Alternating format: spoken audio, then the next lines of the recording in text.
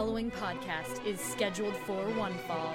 Hailing from the Pro Wrestling Tees headquarters in Chicago, Illinois, they are your hosts of the PWT cast, Scrub and Stank! Bang, bang, what is up, you guys? Welcome to episode 67 of the PWT cast. My name is Scrump. And this is Stank. Stank, I watched wrestling this week. For a wrestling podcast, we don't often talk that much actual wrestling. You know, it's we wind up just spending. I feel like, and it's not like we hate wrestling. Nothing at all to that effect. It's just where when you see how the sausage is made. Yeah, our whole day is wrestling, like during the week, so it's nice to decompress at the end, you know? Exactly, but this week I had heard rumblings of how good a match on NXT UK was, which is a thing I never hear. I never hear anyone talk about that show.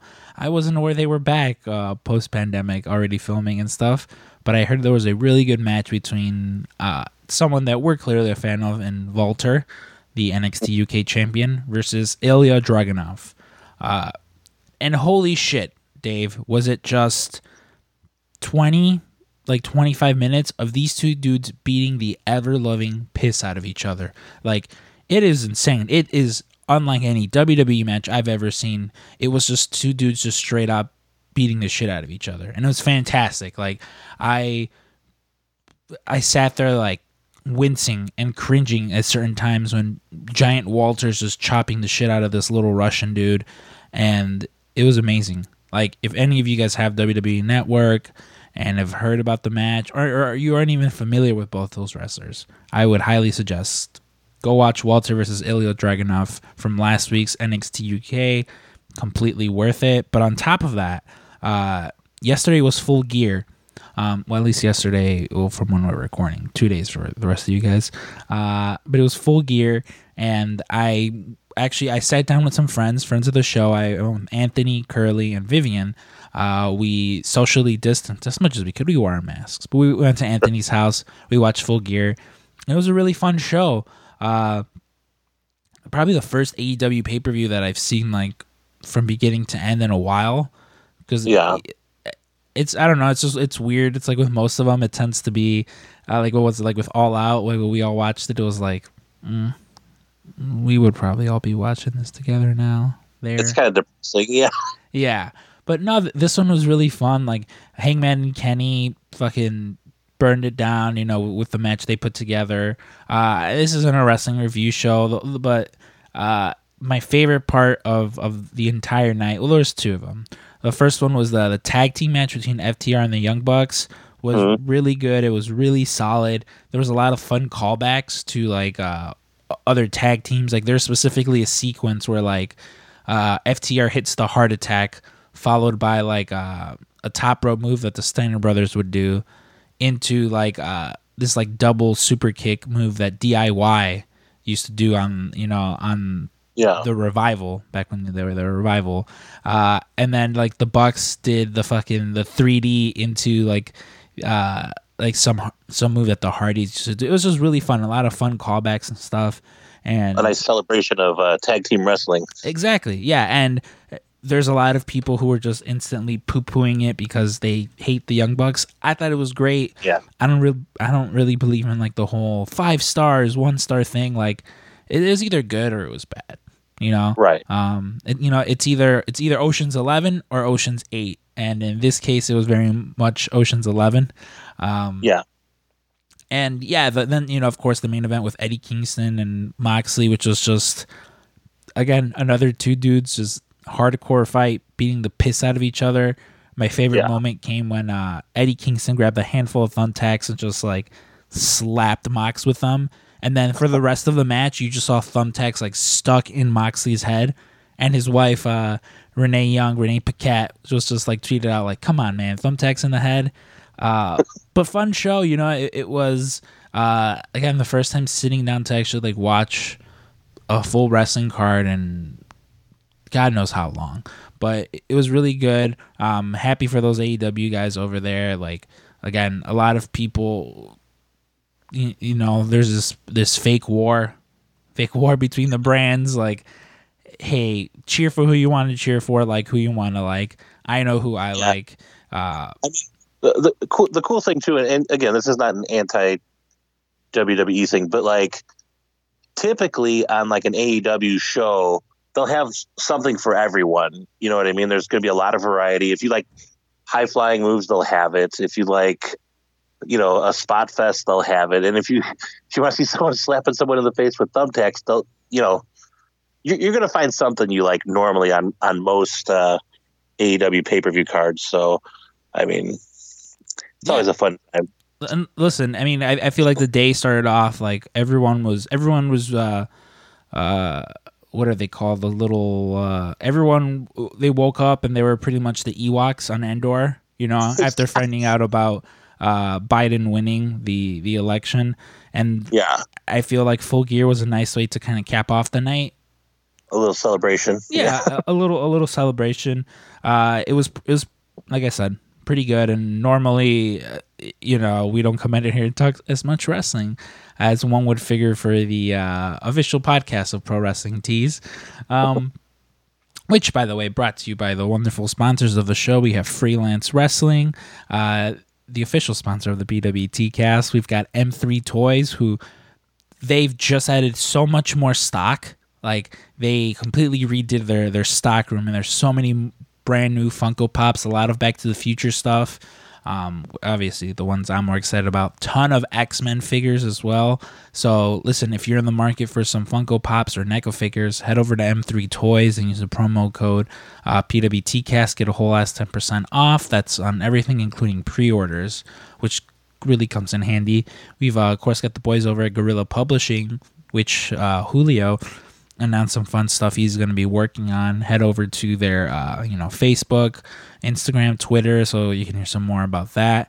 And then last but not least, the wonderful boys over at the Cryptic Closet, your number one go-to for horror, funny horror merch apparel, as well as the home of the one and only Fanny DeVito fanny pack. And if you use the promo code PWTcast, you get a whole ass 20% off. Dave, last week we mentioned we were going to talk some Mandalorian.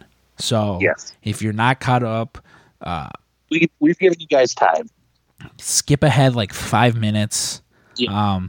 I hope we can keep this under 5 minutes. Skip ahead like 5 minutes. We're going to talk some Mandalorian.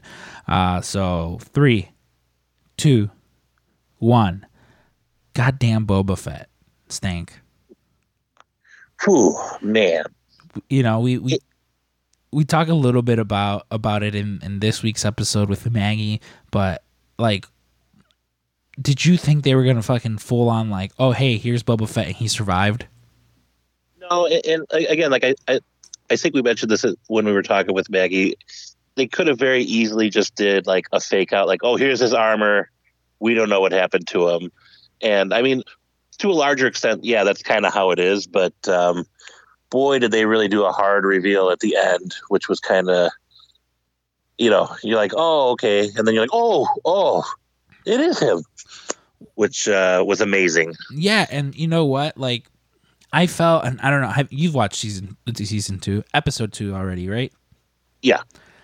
Very underwhelming for me. Like, to go from, and I get it, not every week can be like a grand reveal or like, some giant thing. But this, I hated this week's episode. Like, that's what everyone's saying, and I don't get it. I love this week's episode. See, to me, I just felt it's like, all right, like in season 1, you kind of you have to have those like filler episodes where you're let in on who he is, his background, kind of the character he used to be, so that when you see the character change in him. You're like, oh, okay, he's clearly not a scumbag anymore. Clearly, he cares about this child and stuff like that. Or listen, sometimes you just need a fucking filler episode. But to do one this early with like this frog lady, which is what she's credited as, frog lady, it's like what? It's like, we know Boba Fett's on Tatooine. Like, get it out of the way now. Just I don't know. Maybe maybe they don't want to blow their load too early, but. No, I think there's a lot of world building going on in that, you're gonna go see her husband and then that's going to lead to finding other Mandalorians, and the whole time you're going to see Boba Fett's tracking him, because I think, in my mind, he wants the bounty on the child, and it's just going to happen that he intersects with, the Mandalorian. There was that scene where, the giant spider's about to eat him, and then the lasers start to fucking blow it up, and I was like, oh, please let that be Slave One. Please let that be Slave One. And then it wasn't, and I was just like, oh, okay. No, but I also think that they're setting the stage for those two fighter pilots are going to come back and save him somehow later on, or he'll be able to return the favor. Very deliberately, they put those two X-Wing fighters in there, and I think it's going to hold more significance later. But you have to do it early enough so when they arrive later in the season, you're like, oh yeah, those guys. You know what I mean? So yeah. I don't know. But you got to see a lot of, cute stuff. We got to see, I believe it was a Jawa bounty hunter, which was kind of cool. Yeah, that was kind of adorable. Yeah, but yeah, I mean, the little scenes, like they set the tone where people are still tracking him. You had a group of bounty hunters set a trap for him on that speeder bike, and I don't know about you, but when he gets clotheslined, like literally clotheslined, and then you see the bike explode, and then you see the child tumbling end over end. I'm like, oh no, they hurt that little baby. There are so many scenes where I'm just like, don't hurt that baby. Don't break that kid's arm or something. Yeah, where I get really like, or still there'll be some scenes where he just kind of leaves the baby and he'll go fuck off, and like I'm like, don't. What are you doing? That. Yeah, like guard that thing. But I did like what he said. The Jawa bounty hunter gets the child, and then you can see he's like, whoa. It turns from like cold-hearted guy to like, please don't hurt that kid. And he goes, and like the Jawa's just constantly threateningly gesturing towards the child, and he goes, if you put a mark on that child, there's nowhere you can hide that I won't find you. I was like, oh shit. So yeah, very badass of him. Like again, it's like you mentioned, I'm sure that next week's episode will kind of like do more, but to go from an episode that has like, that was so epic and has so much like fan service, to this where it's just like, frog lady. A lot of people hated the episode. Like that was kind of like the general consensus I saw, but I liked it personally. So, well, hey, I mean, that's the good thing about Star Wars is there's something for everybody, right? Yeah. But and kind of wrapping up, they've I was mentioning to you earlier that they're apparently already in production for a Boba Fett Disney Plus show, which praises that. I don't know if you remember, but years ago, when they were like, okay, we're gonna do a new trilogy. The plan was that in between each trilogy, it was I believe the plan was 3 trilogy movies, and what is it, 7, 8, and 9 that we got. There was also supposed to be a Han Solo movie, which we did get, a Boba Fett movie, which was kiboshed, as well as a Obi-Wan movie that got kiboshed. But those, is essentially going to be 7 Han Solo, 8 Boba Fett, 9, whatever the fuck it is. Right. But clearly Solo didn't do well enough. Rogue One was also one of them, I believe. Yeah.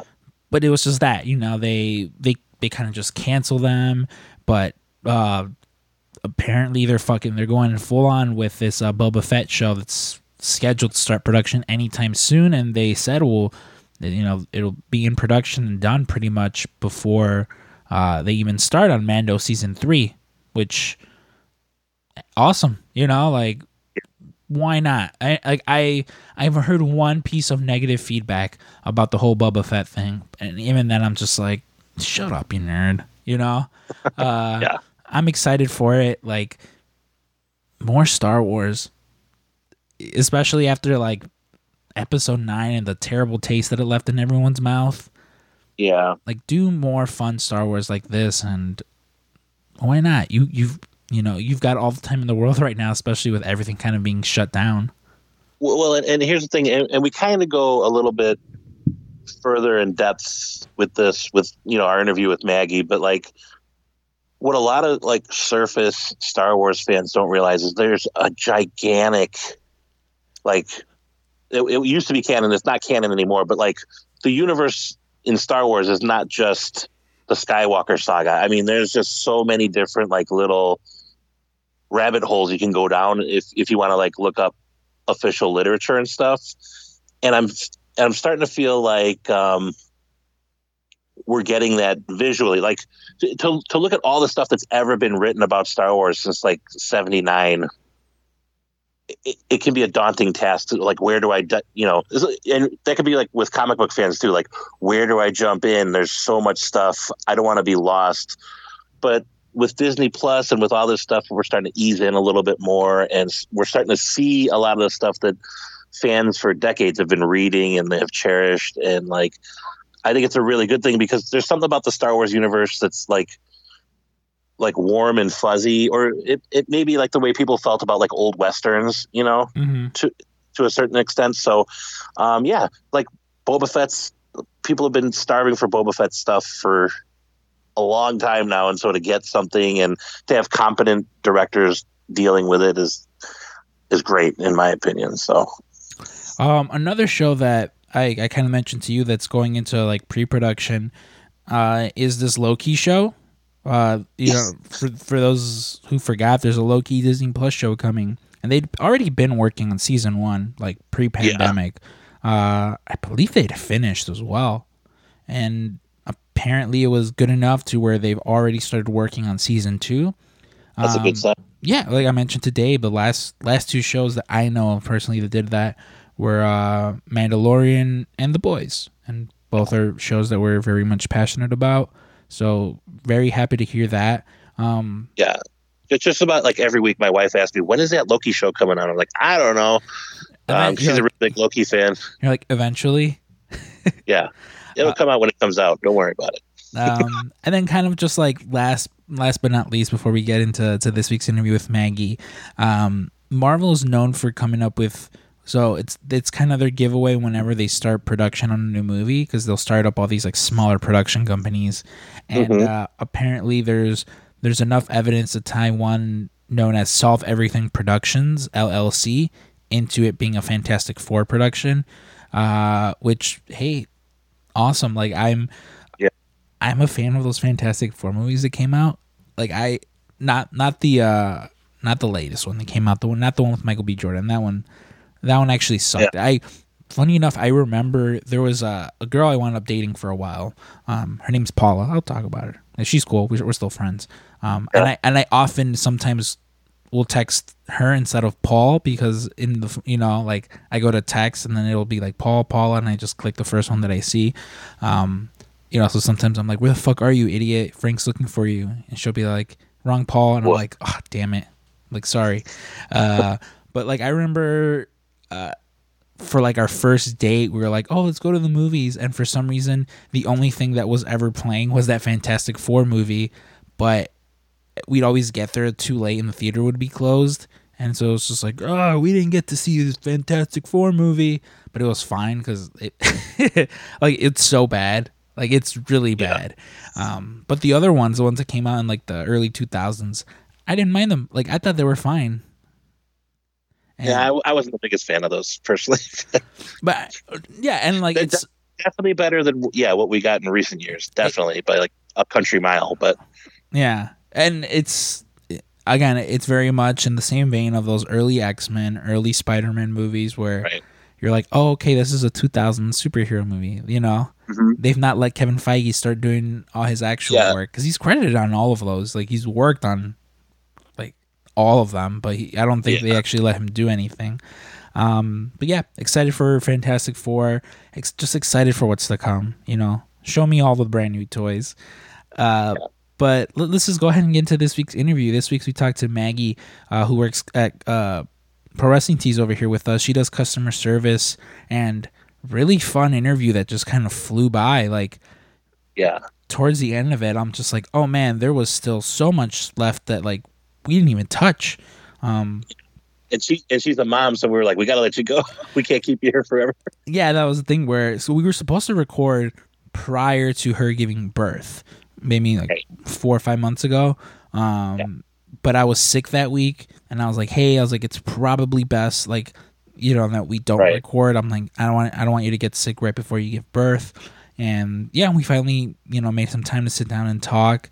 And it's interesting, Maggie is, she's one of those people that have been here pretty much from the inception of Pro Wrestling Tees. Yeah. And to kind of hear her perspective on how it started to where it's at now, always fun to hear that side of things. That's why and I don't know, it's about you, but like that's why I enjoy having like the actual staff that works here on, because hearing those stories, it's just, I don't know, it's always such a trip. Well, and here's the thing too, like out of the whole staff, with maybe only a couple exceptions, she's probably the most well-known and I'll say quote unquote famous staff members there, because a lot of the times, like she's the forward face of the company when it comes to talking with the actual customers, which of course is the most important part of Pro Wrestling Tees. But yeah, whenever there's any small issue or anything, she's kind of like the front lines for us. And we've seen, ever since we started this podcast, people have been like, hey, where's Maggie? Let's talk to Maggie. Where's Maggie? And we'll get it in the VIP group. And a lot of people were excited to kind of like hear her side of the story. So it was really great to get her. Which was funny too when we mentioned it, like to her, that everyone's always like, "Where's Maggie? Where's Maggie?" And she was just like, "What? Why? Like, why are people asking for me?" But regardless, really fun interview. Let's go ahead and get into this week's interview with the one and only Maggie.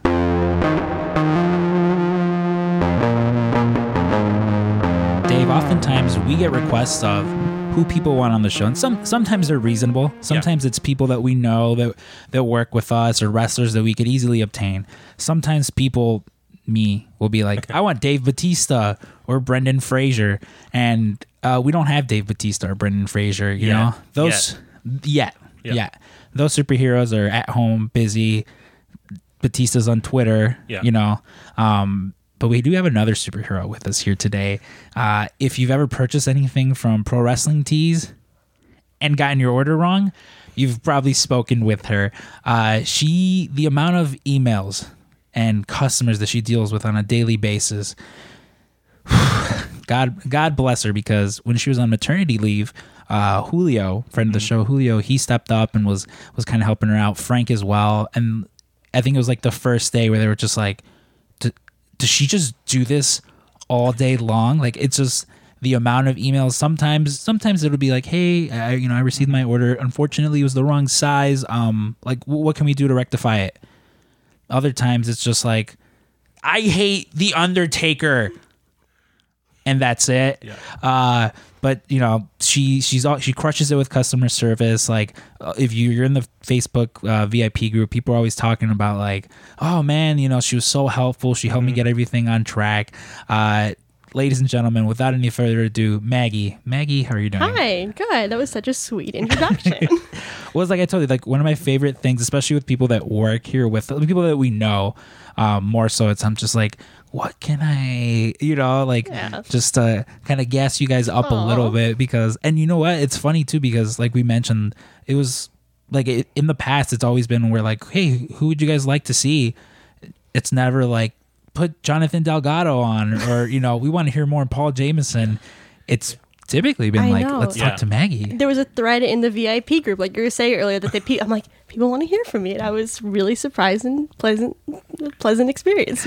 Well, it is funny because like how long have you been with the company now? 7 years. 7 years. Yeah, I started before Pro Wrestling Tees existed, because during my interview, Ryan told me in a week or two we're going to be launching a site called Pro Wrestling Tees during my interview. So since the beginning. It's funny with us is that like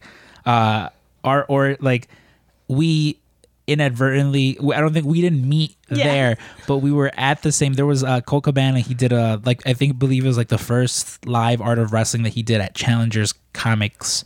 I was there, took a picture, sitting in the crowd and stuff, or someone took a picture of me sitting in the crowd. I found that on Facebook or whatever it was. And then it wasn't until after I started working here that like I found the picture again, and sitting directly behind me Yeah. is you. And I was just like, oh shit. I was like, I had no idea, but I think you were like, yeah, I remembered. I remember you because when you came in for your interview, you dressed all fancy. Yeah. But then when you actually started your first day and you had like a t-shirt, I'm like, I remember your tattoos. So I'm like, wait, you kind of exposed yourself as a wrestling fan when you came in. Well, that was the thing. Like I remember, like we've talked about like with your interview. Like what was your interview like? Because I remember specifically with me, like you mentioned, I came in fancy. Like people that see me now, or people that come by the shop to like visit me, like I'm notorious. So they're always just like, oh, you're just in shorts and some t-shirt. Yeah. And like even like my buddy Braden lives in Canada. He's like, anytime I take a photo, if I'm wearing pants, he'll be like, whoa. Fancy. What's the occasion? Yeah, like what's the occasion? Because even when we have like our holiday parties, that'll be like the one day where I put on like a nice Show out. I show out. Oh, yeah. But like to the job interview that you mentioned, I was so nervous, and like in talking with Ryan, he's like, yeah, you already had the job. We just wanted to make sure you weren't weird. I was still just like, I remember even like the night before, I wish I still had that phone, but like I don't anymore, where I was texting like my friends. I'm like, does this look okay? Does this look presentable? And like I was coming He probably didn't even look at you. no, for sure. Like I remember I was like my nice cardigan and everything. I came in dressed to the T. Oh, yeah. And that's the interview was all of, but like, okay, Yeah, cool. Cool. Yeah, it was Karima interviewing me. I was interviewed by Gail, so Okay. Ryan's mom interviewed me, and I wasn't 100% sure what the job was when I went to go interview, so I like brought an art portfolio, and like I'm like, here's some pictures I've done of wrestlers, and here's like a t-shirt idea I had for wrestlers, and that's actually, I showed Ryan a t-shirt I had done for Colt Cabana that I, like a concept I did, and I was like, this is something I'm interested in. That's when he told me about Pro Wrestling Tees, and it was one of the first shirts that was up when Pro Wrestling Tees launched, was something I brought in on my interview. And yeah, for my interview. Oh, and the other thing that happened was after I interviewed, Frank gave me a slap wristband and said, don't say we never gave you anything. And I'm like, all right. One very frank thing to say or to do. But it's funny because I, like, you mentioned one of your designs was one of the first ones. One of my designs was also one of the first Really? ones. But, like, I didn't design it personally. It was one of those times where I came into the shop. It was Extreme Rules was going to be here in Chicago. And I had, like, third row seats.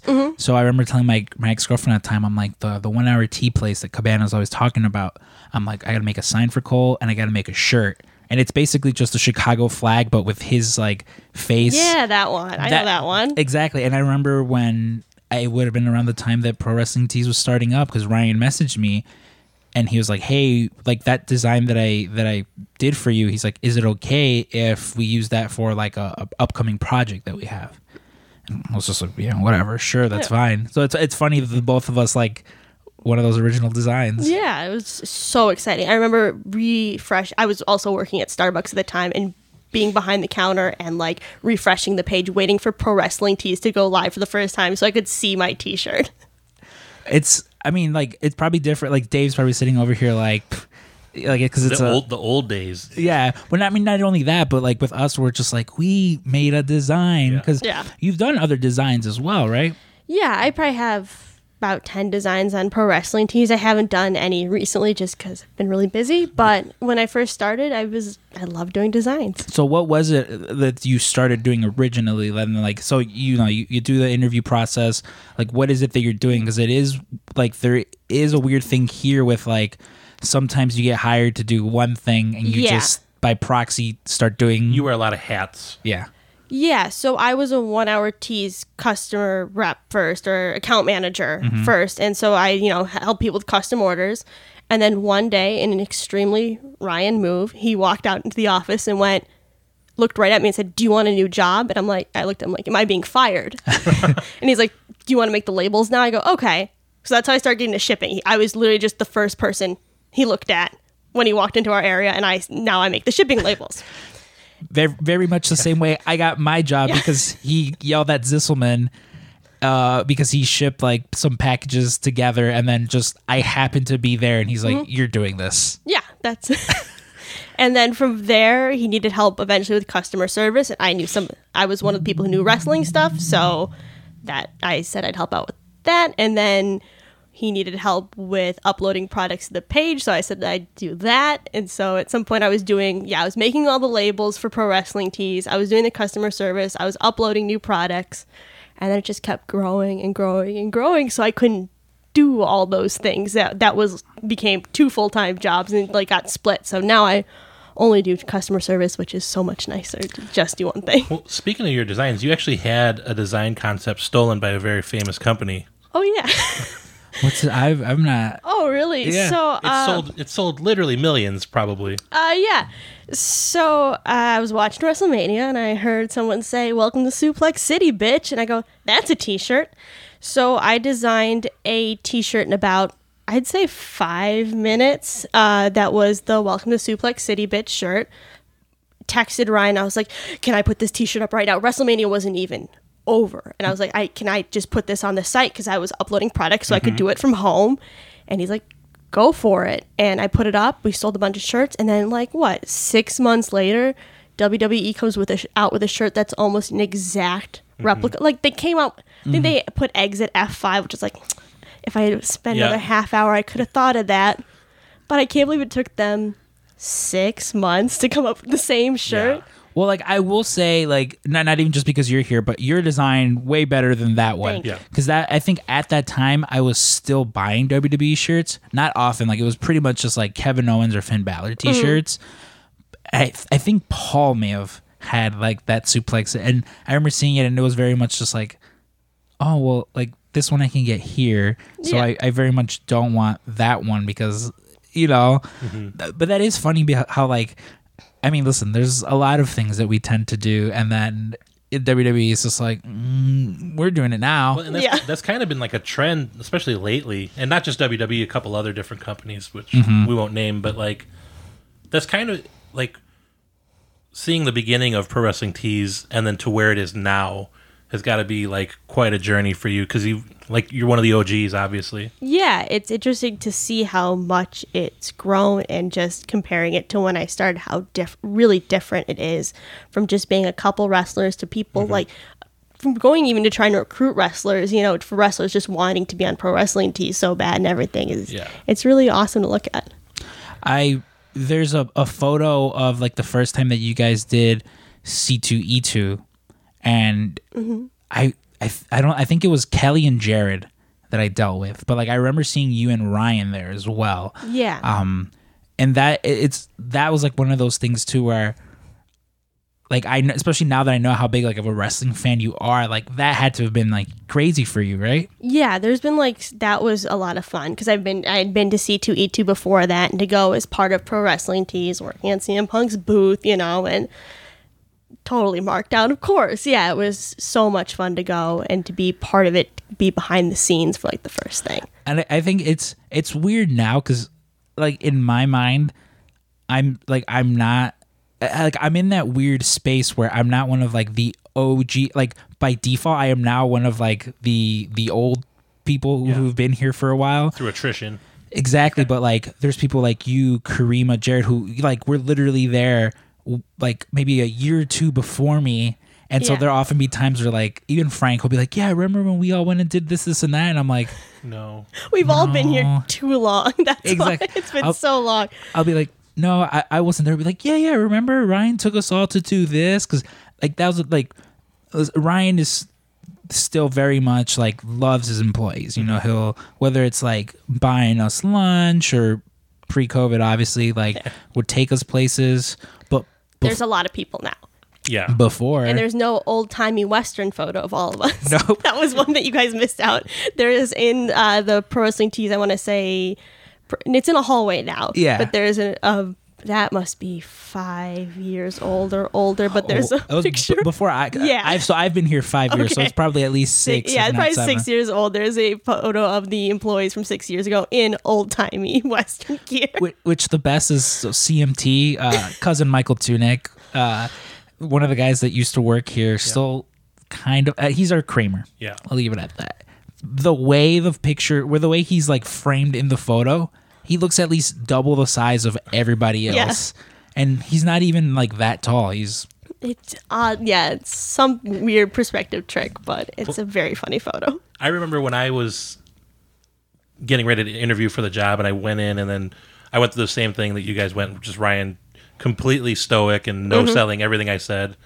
But I remember, like, right before I went, I checked out the Facebook page, and I was like, oh, sweet, these guys are doing, like, kickball tournaments, and, oh, sweet, there's video games in the lounge. And then my first day, I was like, where's the video games in the lounge? When's this off? Or the kickball tournament? You know, I came in right when all that stopped. I guess we were, like, just big enough where it was tough to do. It's I think I don't know, maybe like we were busy, but definitely not as busy as we are now. Well, that's the thing. It's always getting more busy. It's really funny because when we moved, I was in the last office, the original, not the original office, because that one was very small, but the office before this. And like, it was nuts how small it got so fast. Like, I had a little desk facing a wall. This was packaging orders on a folding table that in a space that used to be a customer like area, but then we had to like start shipping from that area. And as soon as we moved into this new office, I was just like, it was in that room, it was me and Michael, and I was just like, which is now an office that holds 5 of us. It's soon to be 6 people in that office. I was like, it's gonna fill up so fast because that's what happened with the other room. The other office. Not only that, we used to store all the crates in there, and it would just like the room literally would just get cut in half by volume with the amount of boxes in there. Yeah. It's funny that you mention like working in that older area, because same thing with me. Like, but when I went in for my interview, Karima was like, in 2 weeks we're moving to like a newer facility down the street and stuff. And I was like, okay. So I did get to experience, this other one for a bit. And like, I remember Maggie instantly becoming my favorite person because it was maybe there like a week or two.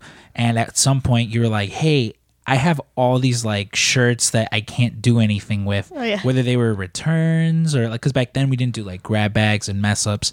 You were like, I have just all these shirts. Do you want to just skim? And I like anything that was, because then I could fit into a medium. So basically anything was a medium to a 2X. I was just like, I'll gladly take this. Yeah, I was hiding shirts under my desk, and I think Ryan caught me because it was like because we didn't do anything with the returns at that point, but occasionally there would be returns for whatever reason, or there'd be an error. So, but I was like, I can't throw these out. They're shirts. So I was like hoarding them, and Ryan's like, what is this? I had this huge box, and that is eventually how we started doing botched and grab bag shirts. So I was like, we should do something with these. We have shirts. It's fun because I remember that exact same date because I was still, because I was working up front reception, I was still working there and at Kohl's. Like in the back of my head, I was like, I really want to work here. I'm like, but I shouldn't just leave my other job.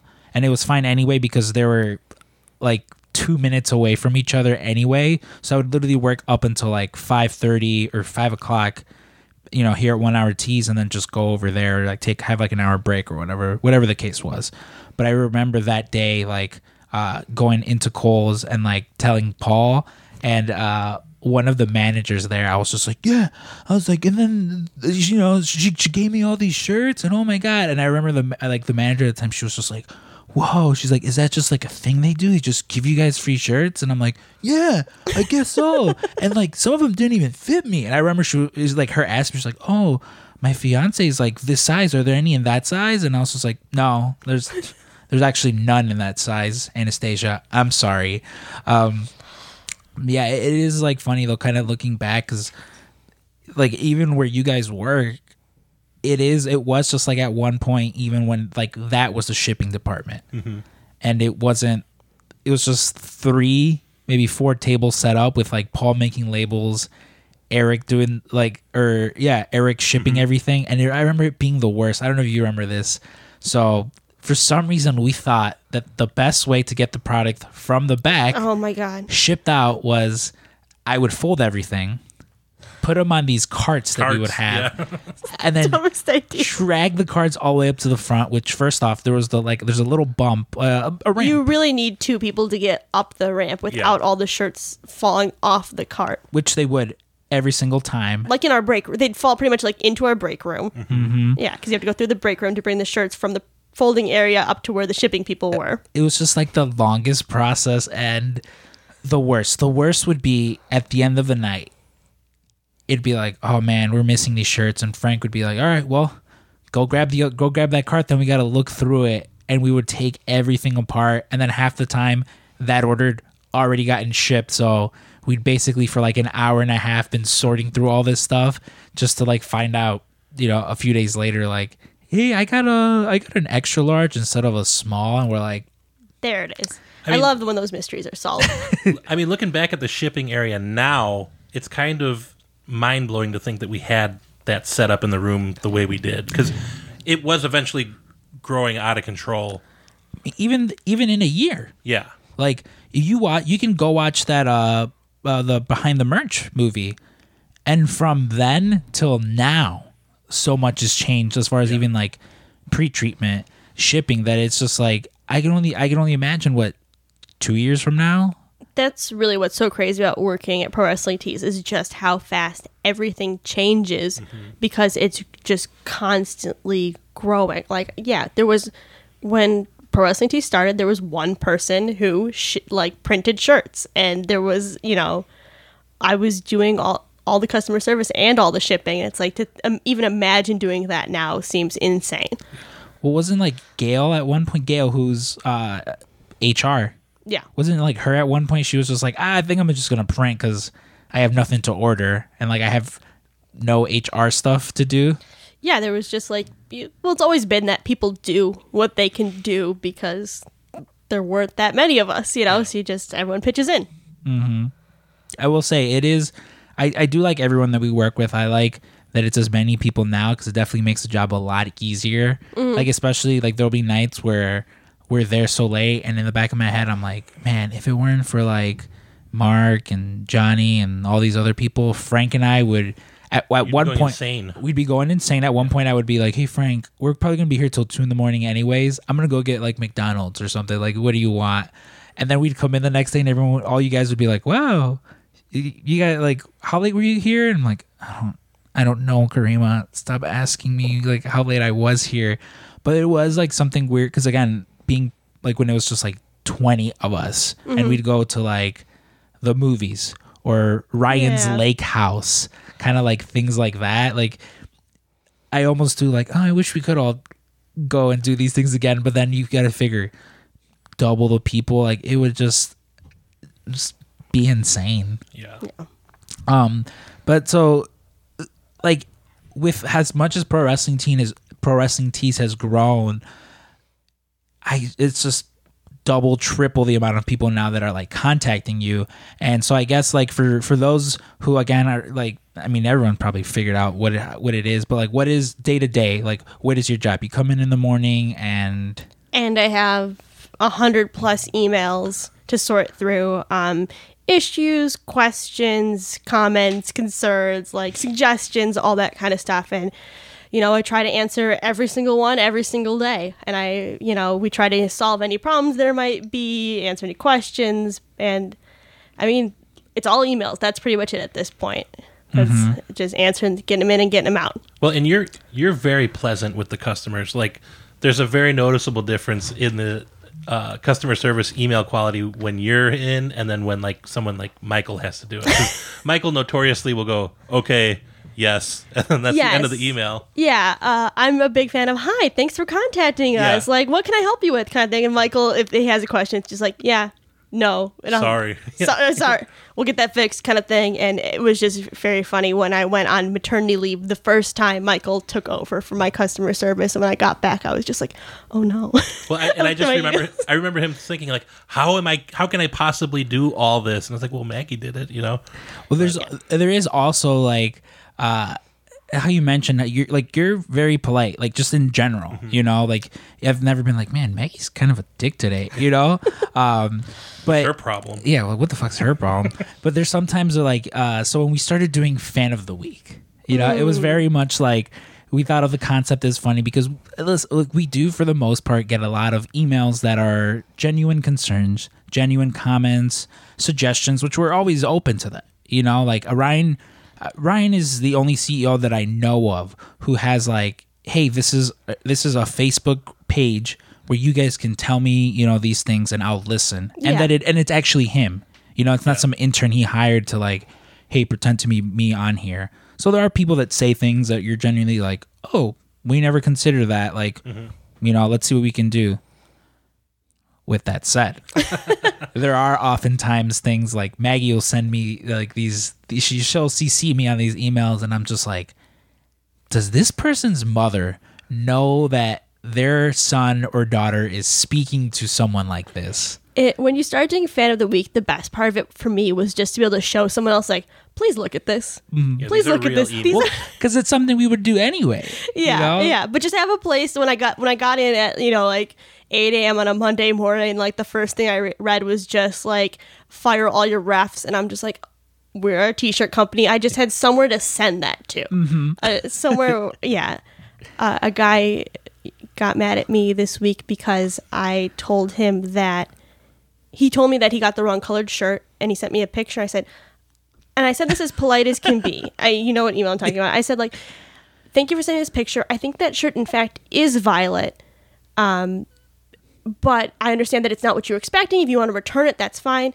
And he went off on me because he's like, he thought I was calling him colorblind. It's like, I just was trying to help, you know, but some people, they just get a little upset, you know? Oh, yeah. It's always like, there's one specific Fan of the Week that I had Marty DeRosa and Sarah Shockey read. And the reason I had them read it was because everything that you had said, it was just like, hi, you know, this is Maggie. Like, how can I help you? And from Jump Street, you hadn't even said anything besides, hi, my name is Maggie.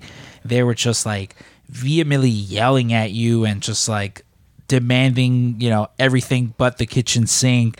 And again, you, as professional as you could be, just like, oh, well, like, I'm sorry, like, you know, let's see how we can figure out how to rectify that. And they're just throwing cuss words at you. And like, again, just the rudest can be. And you're just like, oh, okay, well, you know, I'm sorry about that. That's unfortunate. Let's see what we can do to fix it. And I think half the time, like, that's kind of what pisses these people off the most, because there has to be some sort of like, some people are fixing for a fight. They're just looking for a fight. Yeah. And the thing is, you got to not take it personally. And that's what I always think. Sometimes I do have to like step back from an email, or I'll write out a response and I'll be like, okay, that's how I feel. And then but backspace. let me delete that and write like one that expresses like good customer service, you know, that is helpful for everyone instead of kind of like emotional. Because yeah, people do come in and emotional sometimes. They're upset, and I want to help them. I want to resolve my goal is to resolve the issue in the best way possible for the customer and Pro Wrestling Tees. Well, and it's weird too, like a lot of the people, especially like on the phone calls, like you got a really interesting call today, but like the need for people to just have some therapy by just venting their frustrations at you. Like we came out with a limited edition product today that sold out immediately. It was just a really hot item. And this guy was like, I was in the shower. And it's like, well, I mean, I'm sorry you took a shower, I guess. It's like, what are you supposed to do? But like, we were all kind of laughing because we could tell you were just like, oh, I'm very sorry, sir. I wish I could tell you something differently. And you were just so polite. And then he just like kept calling and venting. And it's just like, sometimes we get customers like that. Yeah, it seemed like he didn't particularly have a question or anything. He wanted someone to hear his problem. So I heard his problem, and he called back again. I heard some more of it. But I understand the frustration. Yeah, and sometimes, especially when people call, they want to talk. Mm-hmm. And all right, we can talk. Well, I think like a luxury with us is like, I don't know about you guys, but there's a lot of places now where like the other day I was just trying to talk to someone through FedEx, a human person, right? And could not. I was literally 3 different times could not talk to a person. There are a lot of businesses like that where, you know, you call and you can't physically get someone on the phone. It's just a machine because they don't want you to talk to someone, and then by the time you do get to someone, it's just like, fuck, I don't even remember what it was because you're so pissed off. But I think that the luxury with us is like whether it's you or Julio or, you know, God forbid Michael. No, Michael, like, it's good. You know, he'll take care of your problem. Yeah. Whoever it is that takes care of the problem, there is like a sense of like, oh, okay, cool. Like I'm talking to a direct human where I can express like a real person. or a real like legit concern, because I like, don't get us wrong, like as many calls about being stuck in the shower for a drop of something, despite Ryan posting when exactly it's going up, but hey, that's neither here nor there. We have like a lot of like really like understanding customers. They understand that this isn't like some giant corporation. Yeah. Like we work like it sometimes. We work like it sometimes, but we are like at the end of the day like a small business where like we're doing everything ourselves. Yeah, there's some times where I'll be like so apologetic because I understand like wanting to get your stuff, I'll be like, I'm so sorry, we can't get this particular product, so we'll have to, would you accept a substitute, or I'm so sorry I got the wrong thing. No, you don't have to apologize, but it's like I want them to have a good experience. Right. But I find our customers to be really understanding if there's an issue. They know they're dealing with a small business, and some of them are just so nice about it when there is an issue, and it makes me feel happy because I feel bad when there's a problem. I want to fix it, and I don't want people to have a bad experience. Well, you're also really good about like sometimes, because we do have like everything for the most part is pre-made. Like there's some stuff where it's like a micro brawler. We're not gonna like, all right, you gotta wait 4 to 6 weeks for us to make this micro brawler. Right. Things like that we'll already have in stock. But like I deal with the posters, and a lot of times it'll be like, hey, like they just placed this poster, but can do you mind just printing it real quick because they need it for like an autograph signing that they're going to next week. Or and it's very birthday or something. and it's very much like, oh yeah, for sure. Like if we can do it, like if it's not right in the middle of Black Friday where everyone's doing 100 other things and it's like, okay, but like even then, again, you're someone who doesn't ask for like favors. I'd be like, oh, okay. Yeah, sometimes I hope like people know like when they email in saying, where's my order right now? I will literally go and ask a couple people like, hey, have you seen this order? I just want to make sure it's going out today because it should go out today. Can you double check? I'll talk to 3-4 people to make sure your order is going out before I email you. It's part of the nice thing about being a small business is I can track down an individual order to make sure it's going out today. But we do check. We do want to make sure it's going out. Yeah, and like the same can be said with like even with like Frank, if he's dealing with something that you gave him, or like Paul and Zisselman, like they'll try to find like a specific order. Like it is nice, especially right now when it's like a little slower, because when we do have those times during Black Friday, it's like you just look over and you see mountains of T-shirts, and like the best will be if it's like it is a neon green T-shirt. It's one neon green T-shirt. I need it to go out today. Could someone please find this? Yeah. But when you're like, oh, this is a black T-shirt, you're like, fantastic. Let me just sift through this. Like, what size is it? Because that's the thing too. Sometimes if it's like a bigger size or a smaller size, also easier. But if you're like, it's a large black T-shirt with the most popular design of this week. Yeah, right in the middle. Yeah, you're just like, okay.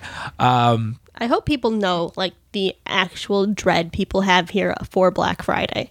I feel like we've already been talking about it, like in the office, just like, it's coming, guys, it's coming. It's very Game of Thrones, where we're just like, Black Friday is coming. Yes. Well, like, so it's like reverse for Michael and I. Like, you're dealing with it now. Yeah, we're dealing with the prep of it, and getting the site ready, and then getting all the graphics ready, and all the coupon codes and stuff. And then, we're spending the weeks going up to it just like, oh, I hate my job right now. And then as soon as Black Friday hits, you can't even update the site. Yeah, me and Michael are like, we're good. We made it finally. But no, yeah, it is. There's a real interesting Black Friday cycle of stress where it's your turn now. Then it will be my turn. Mm-hmm. Then it will be the printers. And then it comes back to me right before Christmas. Everyone's like, I didn't get it. I was like, oh, I've got to get it to you. Yeah. Like, I got to tracking down orders through USPS and replacements and that kind of thing.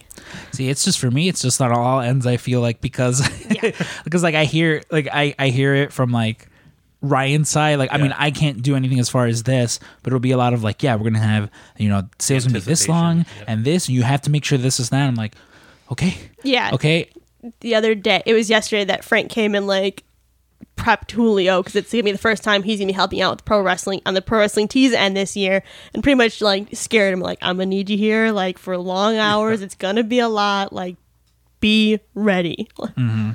But that, I mean, it is like for me, like I love it. It's almost morbid how I'm just like, I'm always like, yeah, I'm the Iron Man. I'll work as much as I can. And this was before I lived down the block. But it's again kind of like a customer thing where like whatever because like I've been on the other side of like, I mean, regardless of like pro wrestling, but just like any business, you know, there's just like smaller businesses that I support where, you know, they put something out. It's like, hell yeah, I'll buy it. Like even, I mean, not that he's like a small business, but like even with like Kevin Smith this week when like I got to meet him and stuff, and I'm like, oh, I'll be at the show tomorrow at the drive-in, and he's like, really? You're going to that? I was like, yeah, I'm in the Kevin Smith, like the Kevin Smith Club, the Patreon that he has. He's like, really?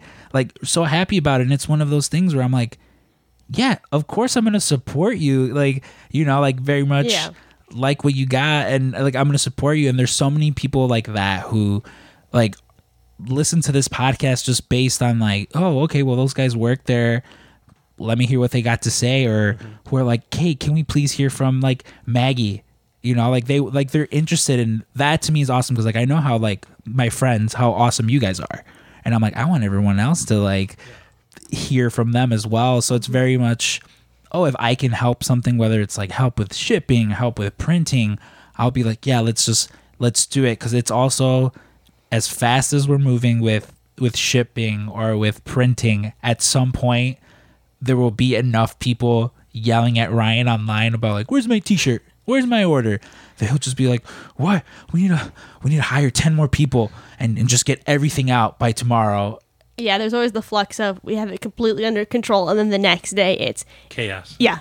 Wait, we're not going to make the deadline to get everything out before Christmas. Like, who can come in today and start shipping? Like, someone will get sick, a machine will break down, or the website fucked up and we accidentally double printed, or, you know, like just something like that. But I think we're all like prepared enough now, like especially like the veterans, us who have been there for a while. We've seen it all. It's funny because I feel like specifically Black Friday is a big leap forward in how much business Pro Wrestling Tees does. And almost after every year, it's like sets a new standard for how busy we're going to be. Like there's always, after Black Friday, I'm thinking, okay, and now it's going to slow down a little bit, but it really doesn't. Right. It's just a little bit more. It's a new benchmark. Yeah. Mm-hmm. Well, and this year's going to be really interesting too, because everyone's going to be buying PWT Cast shirts. Clearly, yeah. Maggie's going to be swamped. But you've got Pro Wrestling Tees, but then this is going to be the first real big year for Shop AEW, and now we got a whole advertising force behind that, so that's going to be crazy.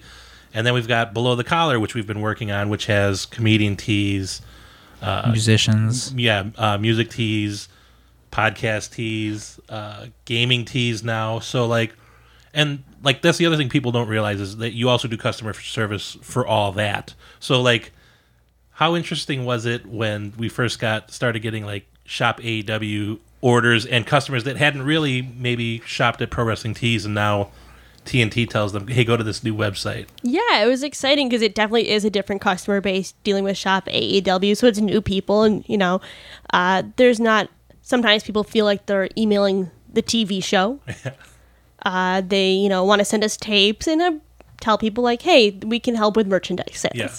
We can't help with all your requests, because we do get some interesting ones directed towards AEW, but it's fans. They're excited. I mean, sometimes they have suggestions for booking.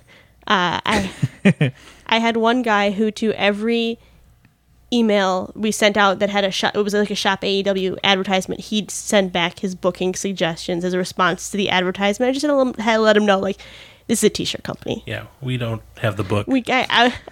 You're like, also, my problem with this storyline is it doesn't make sense because you...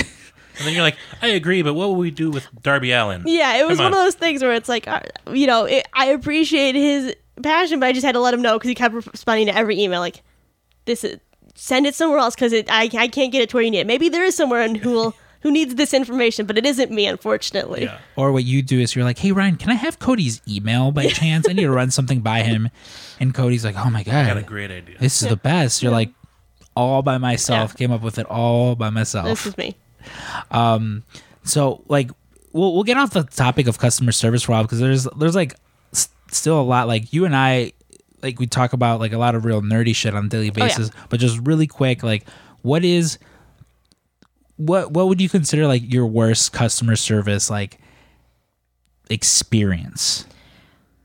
I was thinking about this today, and I was thinking back to our first Black Friday, because it was way more than we expected. I think, or maybe it was the second, when the CM Punk shirts came out. I think that would have been the I think that was the first big one. one. Yeah, and then right after Black Friday ended, the CM Punk shirts were released. Obviously, that was huge, and it was just so much more than we had ever done before. And someone didn't get their shirt for Christmas, and they just sent me an email that made me feel genuinely bad because I'd never gotten an email like it, and it ended in burn in hell.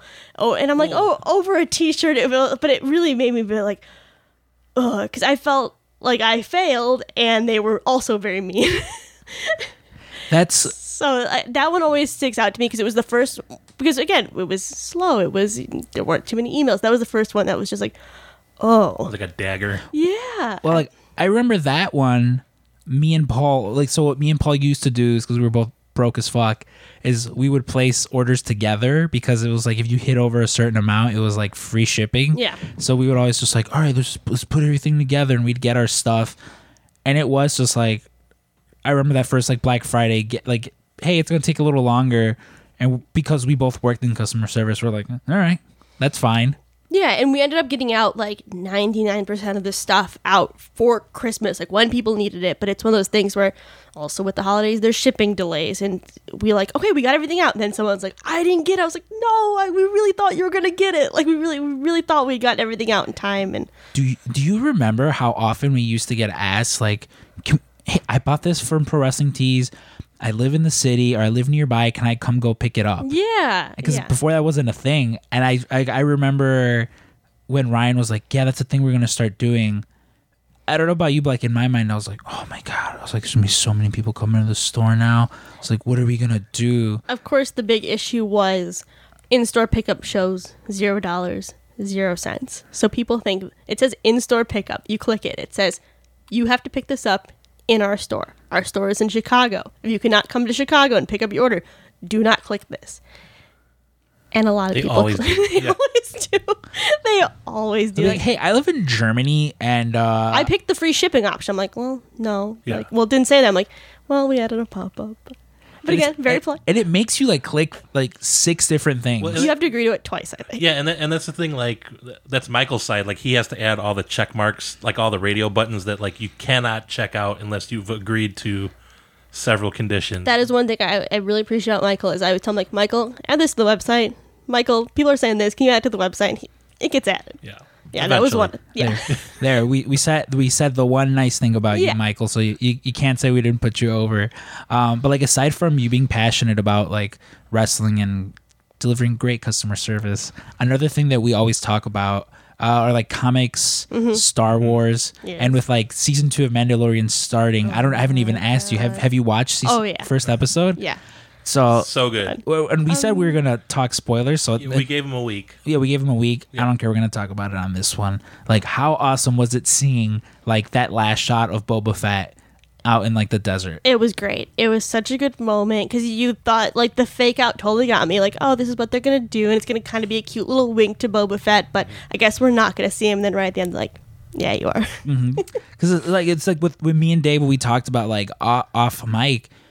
It's they seemingly just do like such a good job of like I was reading how they're like, oh, the crate dragon, yeah, that was referenced back in fucking 75 or whatever, where there's like some like some random sentence where Obi-Wan's like, yeah, the crate dragon with the Tusken Raiders, like he says some like random sentence like that to Luke. Yeah. The And- continuity is just like they Yeah. are But that's working with Dave it. Filoni just Yes. massaging the whole thing. Because like even like with me, I grew up. The first Star Wars anything I saw was Spaceballs, so I was very much confused when I saw like Episode 4, and I'm like, this isn't funny at all. This is a Spaceballs ripoff. Where's the Yeah. Schwartz? I was like, yeah, it's like they're ripping off Spaceballs and they're not even doing it good. But like watching the prequels, because those are the first ones that I actually got to like sit down and watch for the first time and stuff. When I saw fucking Timothy Oliphant writing half of Anakin's Yes. Yeah. yeah, I was with his speed, pod the racer. pod racer. I was just like, shut the fuck up. It was really good. as soon as he pulled up, I was like, oh shit. And it's little and it's little things like that, you know, like as much as And they're not shoving them in Right. your face too, which they're not like showing it to you then winking at the camera like, and did you see this? yeah, it's not gratuitous. Just there. Yeah. Yeah. yeah, like they're just not like, oh man, I heard this once belonged to like a great space dictator, and then just like Jim from The Office staring into the camera. No, like it's really cool, and like because I know you're more like steeped in like Star Wars lore because you've read the books and all that.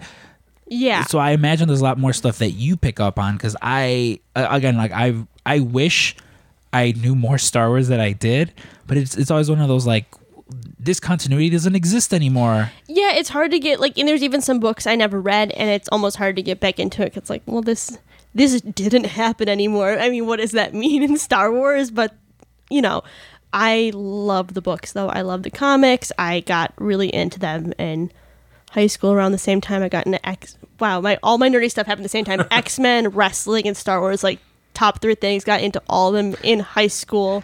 Kind of a weird point. I like to imagine it was your husband Jake who was like, "Hey, here, Maggie, I think you really like this Star Wars comic or the Star Wars book and this X-Men comic. I'll be back. I'm gonna go to wrestling practice." He's not into comic books, at least like Marvel stuff. He's into Star Wars comic books. Yeah, we ended up meeting when he was in wrestling. He was training to be a pro wrestler.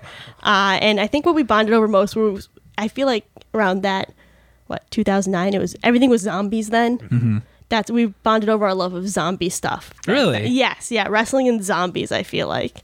Oh, it's funny because like if you see, like if anyone's ever seen your husband, like he looks like a wrestler. Yeah, he's a big guy. Like people make Sheamus jokes when they see him. If you want to get an idea of what he looks like. Yeah, he is. He's a more attractive Sheamus. Mm-hmm. Is how I refer to him. But yeah, like I definitely get that though with the books where it's just like you want to start getting into them, but then they tell you like, well, it's not canon anymore. It's not. Yeah. And like I get it because it happens a lot of times too with like the Marvel books, where if they're like, oh, this is Civil War, and they're like, but it wasn't how it was in the books, and like they've openly been like, listen, we're gonna use titles, we're gonna use like. We're gonna pick and choose touchstones, basic scenarios, and it's fine because it makes sense. Yeah, like you also like listen, like I love Old Man Logan, the book. Yeah, I think it was like Mark Millar wrote it, and they basically did Old Man Logan with the movie that came out. Yeah. 2 different things, but like I love each one of them separately, much like with they did Marvel's Civil War and then like the actual Civil War book, like. You can scrutinize all you want, but like especially at a point where like with those movies where they didn't have all the toys to play with, like now they do. Now they could just straight up like, hey, we're just gonna redo the Civil War because we have everybody. But like that's one thing with like with the Star Wars. Anytime they announce like we're doing this, there's a lot of like, oh, but are they gonna tie it into the animated series because in the animated series this, and they're like, yeah.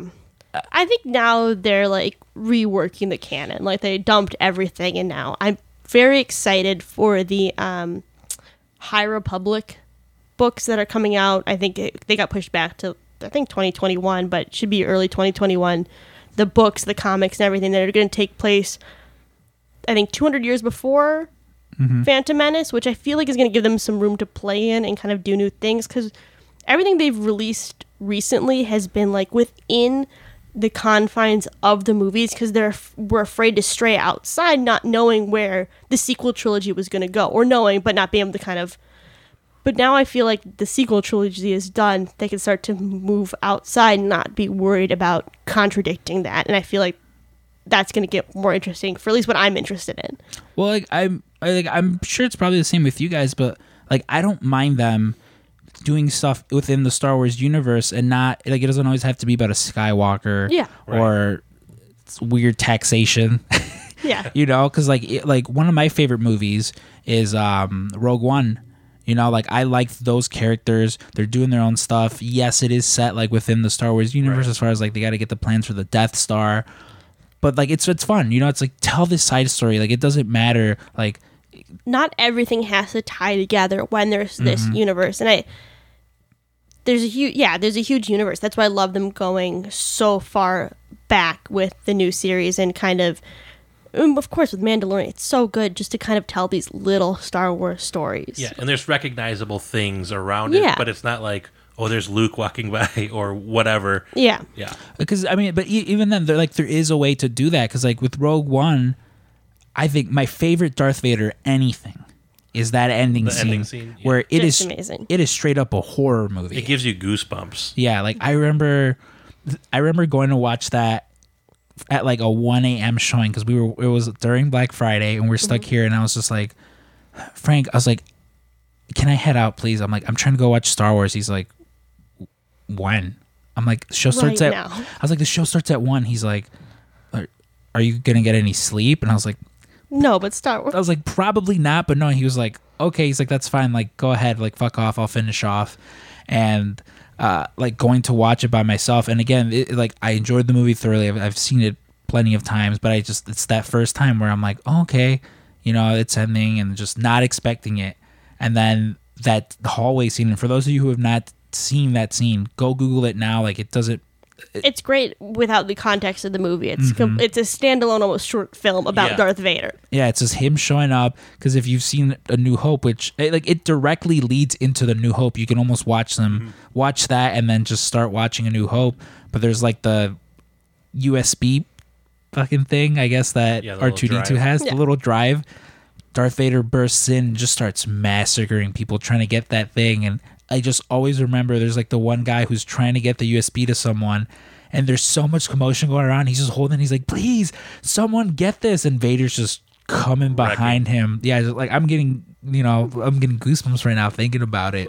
What I like most about that too is so like when you had the prequels, you had Anakin flipping around, jumping from thing to thing, and then by the time you get to the original trilogy, it's him and Obi-Wan kind of like clacking sticks together, but like that scene in Rogue One kind of showed the perfect transition. Like he doesn't need to do that; he can just walk calmly through and just squish some guy here, hit him there, You really don't want to see Darth Vader in the Darth Vader out costume, like flipping. Yeah, Yes, you want to see slow. yeah. menacing. He's all confident. He's got all the time in the world, and he knows it. But like I don't know about you guys. Like if you guys would be interested or not. Like I very much would want to see like Vader like post Anakin, but still pre like Vader because like at some point we have like I can't imagine he just puts the suit on. He's like, oh, fits like a glove, and it's just everything is I think those are the comics. yeah. Yeah, Jake has read the comics. I haven't read all the Vader comics, but I think that's the Vader comics because there's a lot of them now. Those Well, ones. I think he's constantly in pain, and he's like the suit makes him itchy, and so like he'll always go back to like his little chamber and like soak in like whatever that milk stuff is, but like it's always irritating him. Yeah, burn victim with whatever. Yeah. And then some people are saying Palpatine did that on purpose to keep him on edge. Mm-hmm. So, but I know like tiny little bits of like extended lore, but like definitely probably not nearly as much as you, obviously, but I think that's what makes it such a great universe, and that's why it was such a travesty that they took the canon away, because I think most of like the really hardcore, like maybe middle-aged Star Wars fans that you would, you call them nerds, I guess, but like it was those side books and all those little sagas that they read, and like Yeah. when you didn't have movies for years apart, that was what kept That's what created the universe. Yeah. Like it's not just a movies, it's a universe, But, you know. and I think they're starting to put some of that back. Like they said, this isn't canon, don't worry about it. But they've been cherry picking things and putting them back into continuity. Yeah. Yeah, Yeah, because I mean, there is like I feel like the right way to do that, as far as like here's some supplementary material, just keep you busy, and sometimes they can stick the landing. Like I say what you will about like the last trilogy that came out. Like I love Force Awakens. Everyone's like, Same. they're like it's just A New Hope, and I'm like, yeah, and I like that too. Like what's wrong with that? Like I remember really like, oh my god, I was like, this is amazing. But then with like with the sequels, not so much sticking the landing, and it's whether it's like, well, there, it's everyone pointing the finger at each other. It's what it is, and like they've since put out like a lot of other material where they're kind of just like, listen, we didn't have the time to fill in the blanks, because I'm sure if they would have started it now in like a Disney Plus era, you would have had Force Awakens comes out and then tie-ins all over. some sort of 10 episode miniseries to like fill that in. Yeah. Apparently I haven't read the novelization of Rise of Skywalker, but apparently that has a lot of stuff because that movie was just so jam-packed with a lot of stuff. But I'm like, you shouldn't need to read that. Like that stuff. That's the thing. That stuff should be fun and be like, oh, that's a nice little like nod to this or nod to that, instead of being like, well, you need to read this for it to make sense. Yeah, that's what. Oh, now I understand. Yeah. Yeah. Well, it was very similar to when we were watching Watchmen on HBO, and they had like a website like that with Peteypedia. Yeah, like the Peteypedia, one of the guys, and like a bunch of stuff in there where. But you didn't need it to watch the show. Yeah, I listen. I enjoyed the show, fine, watched it and everything, and it was mostly you who would tell me like, "Oh, I read this, and that," and I'm like, "That would have been a fun scene, like to include in the show." Because there's like at one point there's a guy who they call him Lube Man because he literally just dresses up and like he looks like a putty from Power Rangers, or like one of those green, like green screen suits. Yeah, the Green Man from It's Always Sunny. Yeah, and like he's like being chased. Legitimately lubes up and then runs into a sewer like he's Pennywise. Yeah. Oh my god! And they never reference him again. And I guess like at the end of it, they were like, "Oh yeah, it was actually this guy, and he went to jail for it." And I'm like, "Well, that would have been like again a fun thing to do."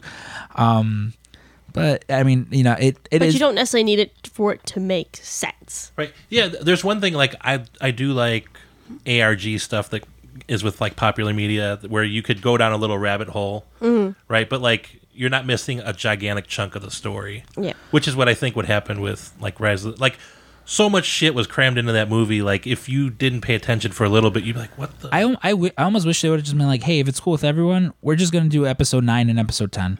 Yeah, yeah. It seemed kind of obvious that JJ made his trilogy in 2 movies, and then there's an extra movie in the middle. Yeah. So like again, like another thing that I know you're really passionate about, another franchise specifically, which I'm excited because now it's starting to be incorporated into the MCU, are the X-Men. Yes, I love the X-Men. Say what you will about like Fox's X-Men because like I say there's some really good movies and a couple stinkers. Yeah, there's some good ones that like I really love X2. Like to me, I think I consider like Deadpool and like Logan X-Men movies as far as they're set in that universe, but as far as like the actual X-Men, everyone's teaming up and stuff, I think X2 is my favorite. Like specifically like as a kid, the coolest fucking thing was when they go to Bobby's house, the Iceman's house, and like the police show up and they shoot Logan in the head, and Pyro's just like, all those dangerous mutants you hear about on the TV? I'm the worst one, and just starts lighting people up. When like they in real life they were just shot. This guy would have looked like a piece of Swiss cheese immediately. But it's like it was like very cool like that. But yeah, like what's your introduction to like the X-Men as a comic? Because I know a lot of people based on just how many different like there's too many variations of the X-Men. I'd rather just watch the show or watch the movies. Yeah, well, I started with watching the movies before I got into the comics, and then I kind of got into comics from there. And I think I specifically remember I got into it at a famously bad run of the X-Men. The first one I like, chunk I remember was She Lies with Angels. Probably don't know. Yeah, Nah. It's just a bad run of the X-Men. I was just like, okay, I guess this is the comic. But then I just got a Love a Local library, and I just got every single thing I could about the X-Men. I read like the novelizations. I read Days of the Future Past. I read the 90s like kind of manga inspired like X-Men stuff, just anything to get my hands on. And within like a couple years I had read the Essential X-Men ones. Those ones that are like you can get for $15. They're like on cheap newsprint, but I can catch up on the lore. Mm-hmm. Those were the best. It is intimidating though, because like even with me, I didn't get into comics till like later as well, and it was always one of those like, well, like it's different if I want to read Watchmen, because it's just everything standalone. Here you go, we put everything together for you. There you are.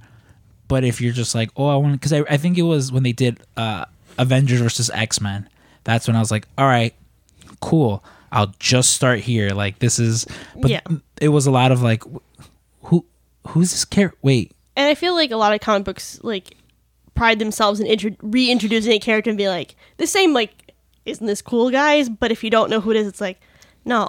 Not really. It's not. This is just a guy, and you haven't explained who he is. They did like Marvel Now. I believe was like when they tried to like reboot. The other thing I read, now that just reminded me, was the Ultimate series.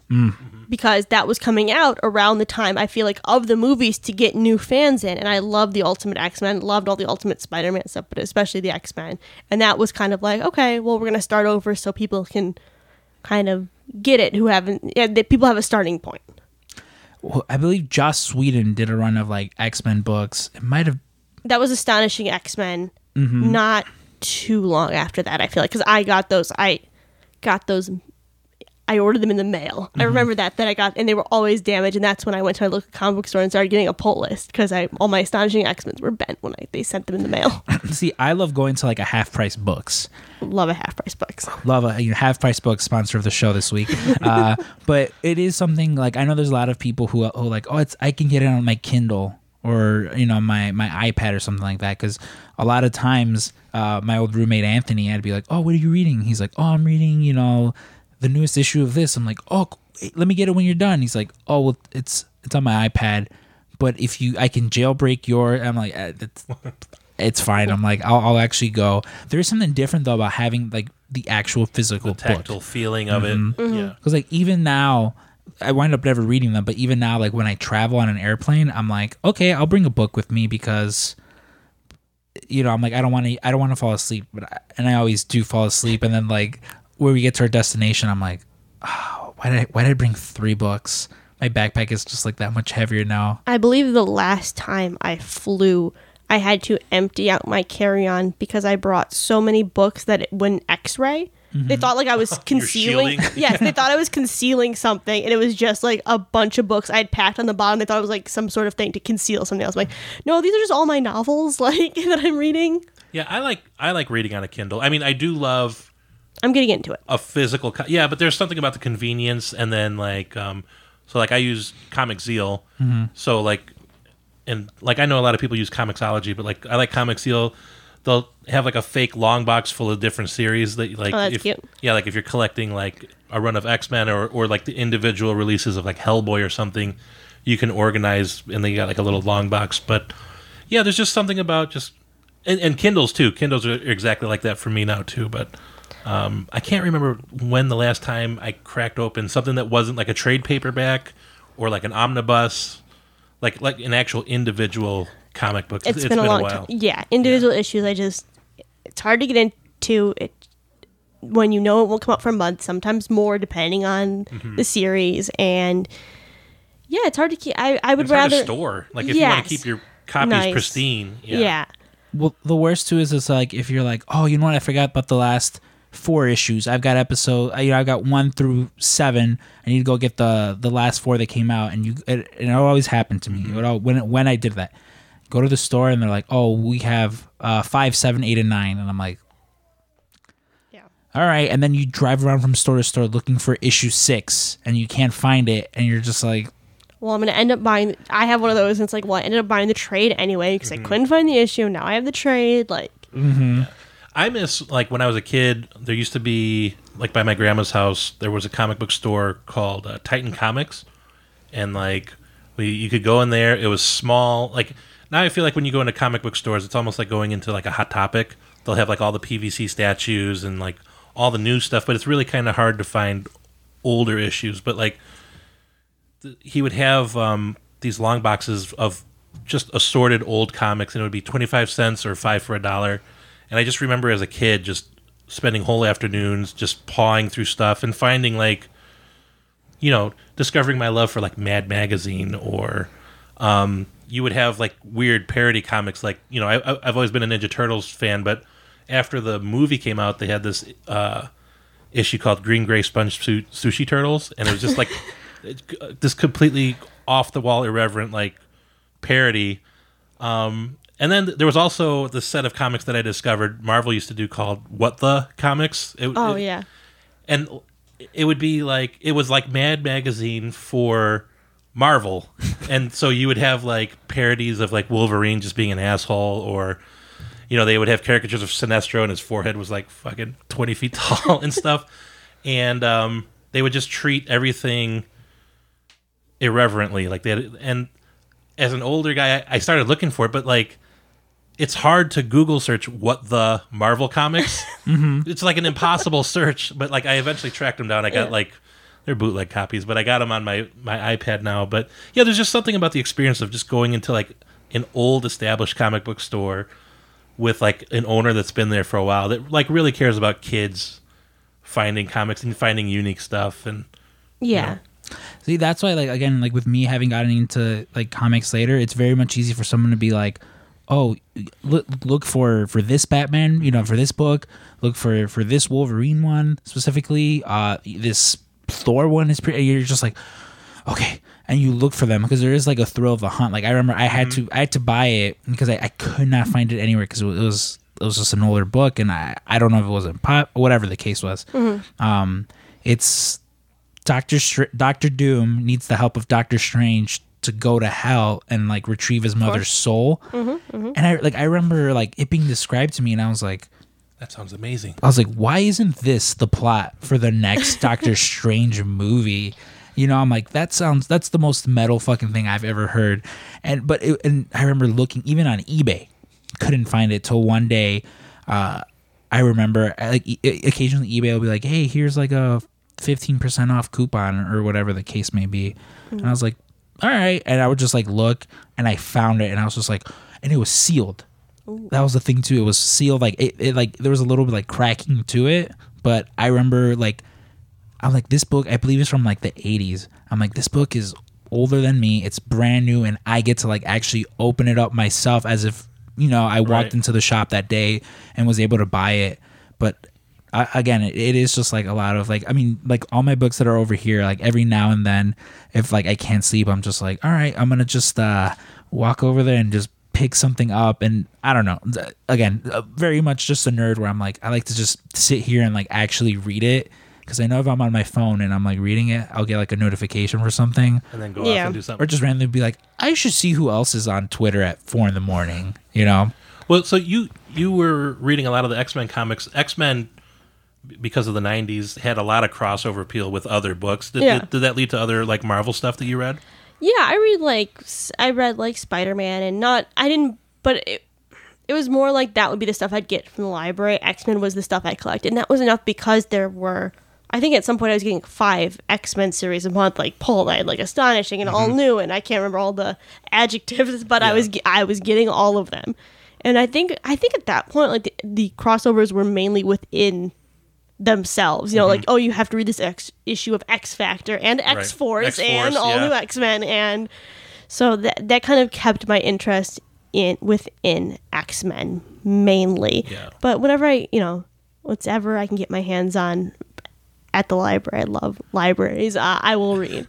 Yeah, I always thought X Factor was like, as a kid, like I thought X Factor was kind of corny, but like the idea of X-Force was like so cool, especially like, you would get like the black and gray suit Wolverine, and he's just authorized to kill everything. It's like, oh, that's so cool. Who were like the characters that you were like, oh, this is my guy or gal? Well, the nice thing I think about the X-Men it wasn't like there was one token female character. There's a lot of females. There were a lot of female characters, and I think that's a huge thing that drew me to it. I mean, like Shadowcat, Kitty Pryde grew up in Deerfield, Illinois. Like she was a teenage girl in Deerfield, Illinois, which is like right near where I grew up, and that was always very exciting for me to like read that. So I like Shadowcat, and Rogue was definitely my favorite. Any Rogue and Gambit comics, that was my jam. But yeah, it was mostly like the young Jubilee, Shadowcat, Rogue. I was like, it Storm. It wasn't just one female character. There was that is one of the things that I like as far as like the diversity, because sometimes there is a bit of like, and I wouldn't say forced because it's not forced per se, but like now a lot of times they try to just like, okay, here's there are no Mexican superheroes. Here's Hector Fernandez. He's our brand new superhero from, and it always feels very like, I get what you're doing. We made this for you. We made it just for you, and he's a little OP, but it's okay because he's also a minor.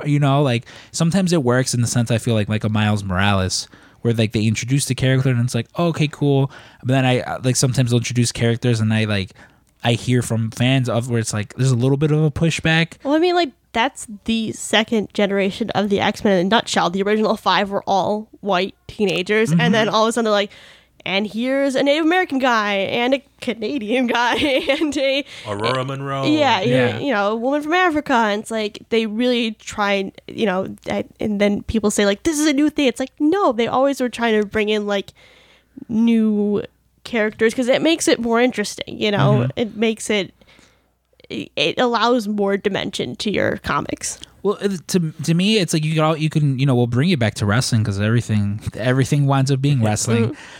It's think about like your favorite era of wrestling, and like most people, it's like the Attitude Era. That it's like, sure, okay, if you only had from 97 till now till 2020, if you only had The Rock and Stone Cold, Suck it.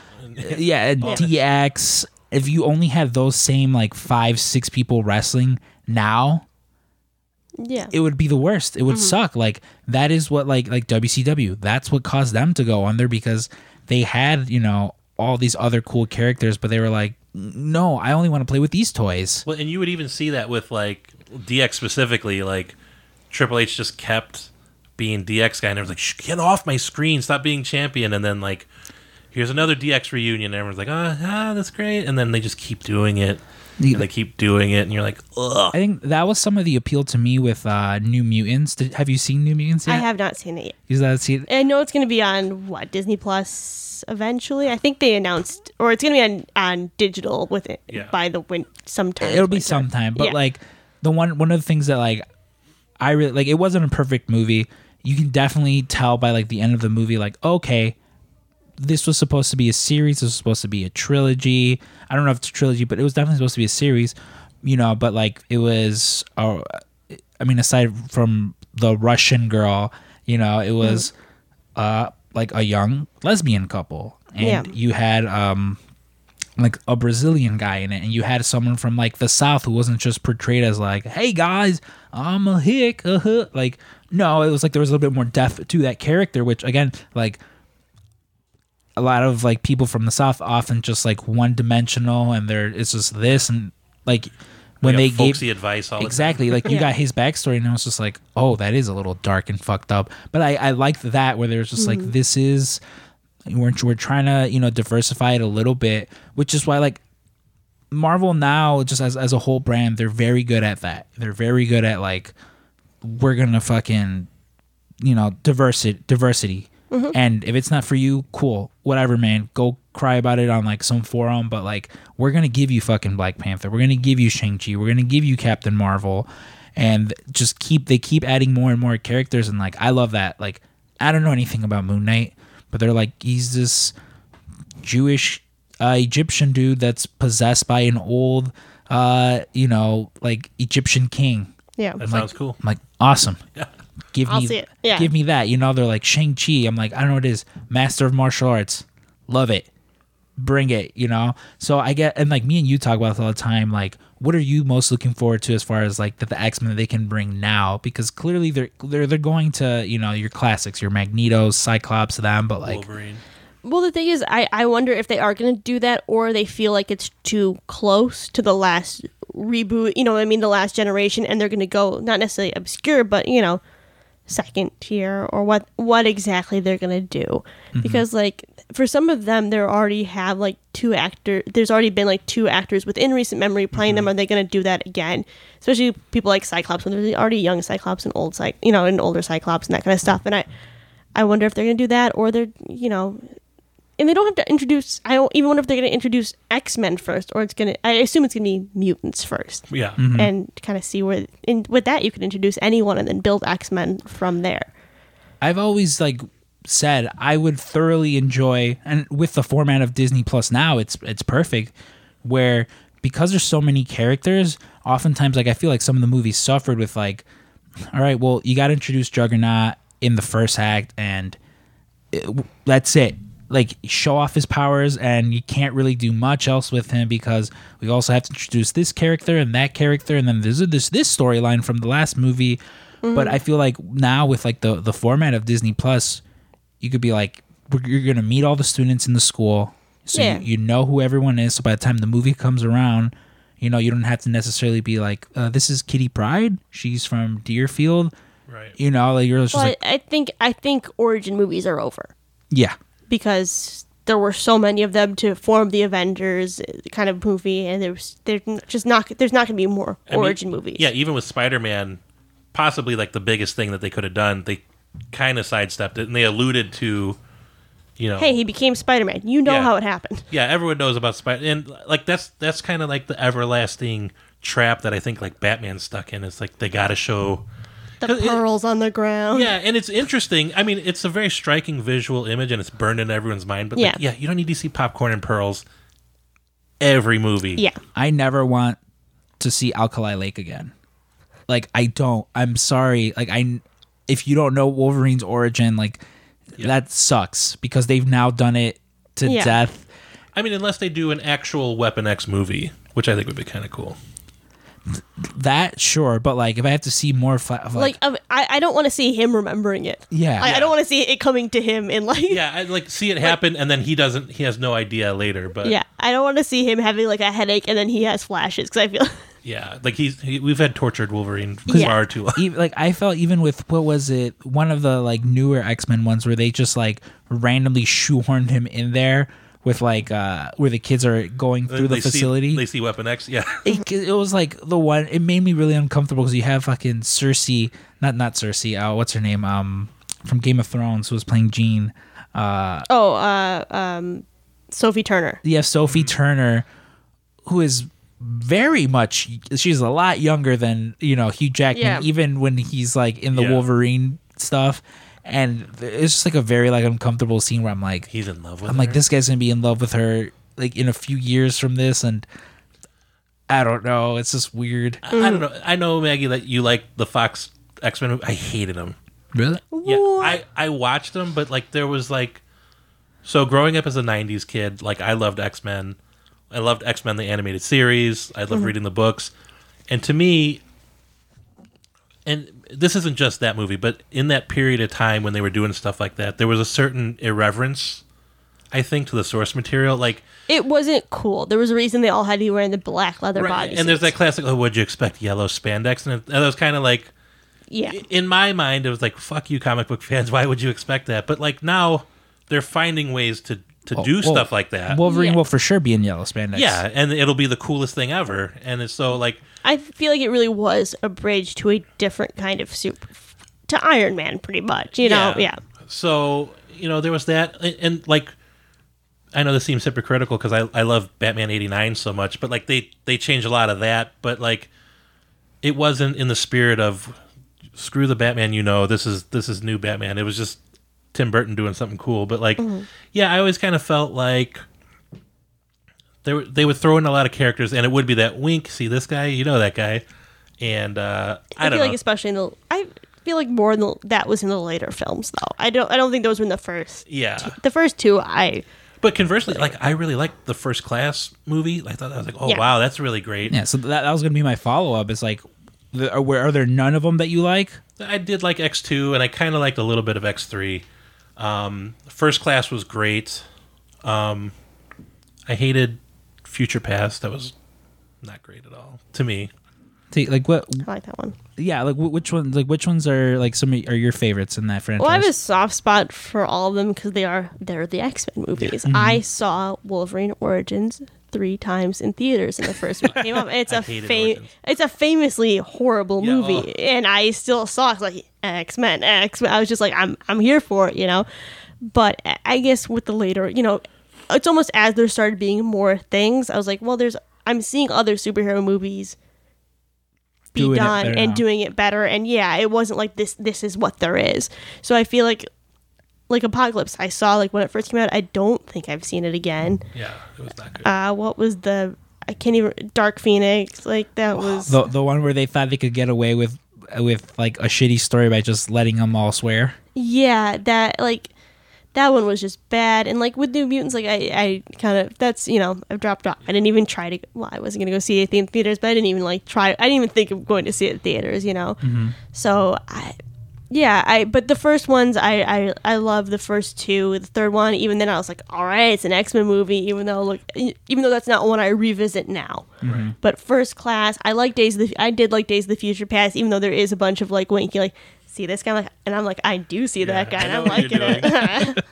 See, it was actually Ryan who is like he was a massive fan of the 90s X-Men, which when I found out I was like, oh, okay, like that's cool. But I remember him saying something along the lines of like, every X-Men movie is an awesome X-Men movie because it's an X-Men movie. Yeah, that's how I feel about a lot of them, and I feel like only recently I've kind of like, all right, well I've seen it, well now I have enough X-Men movies. So I don't necessarily need this one. And so I definitely get, because I grew up I went to go see like the first three in theaters. I specifically remember like going to see them in theaters.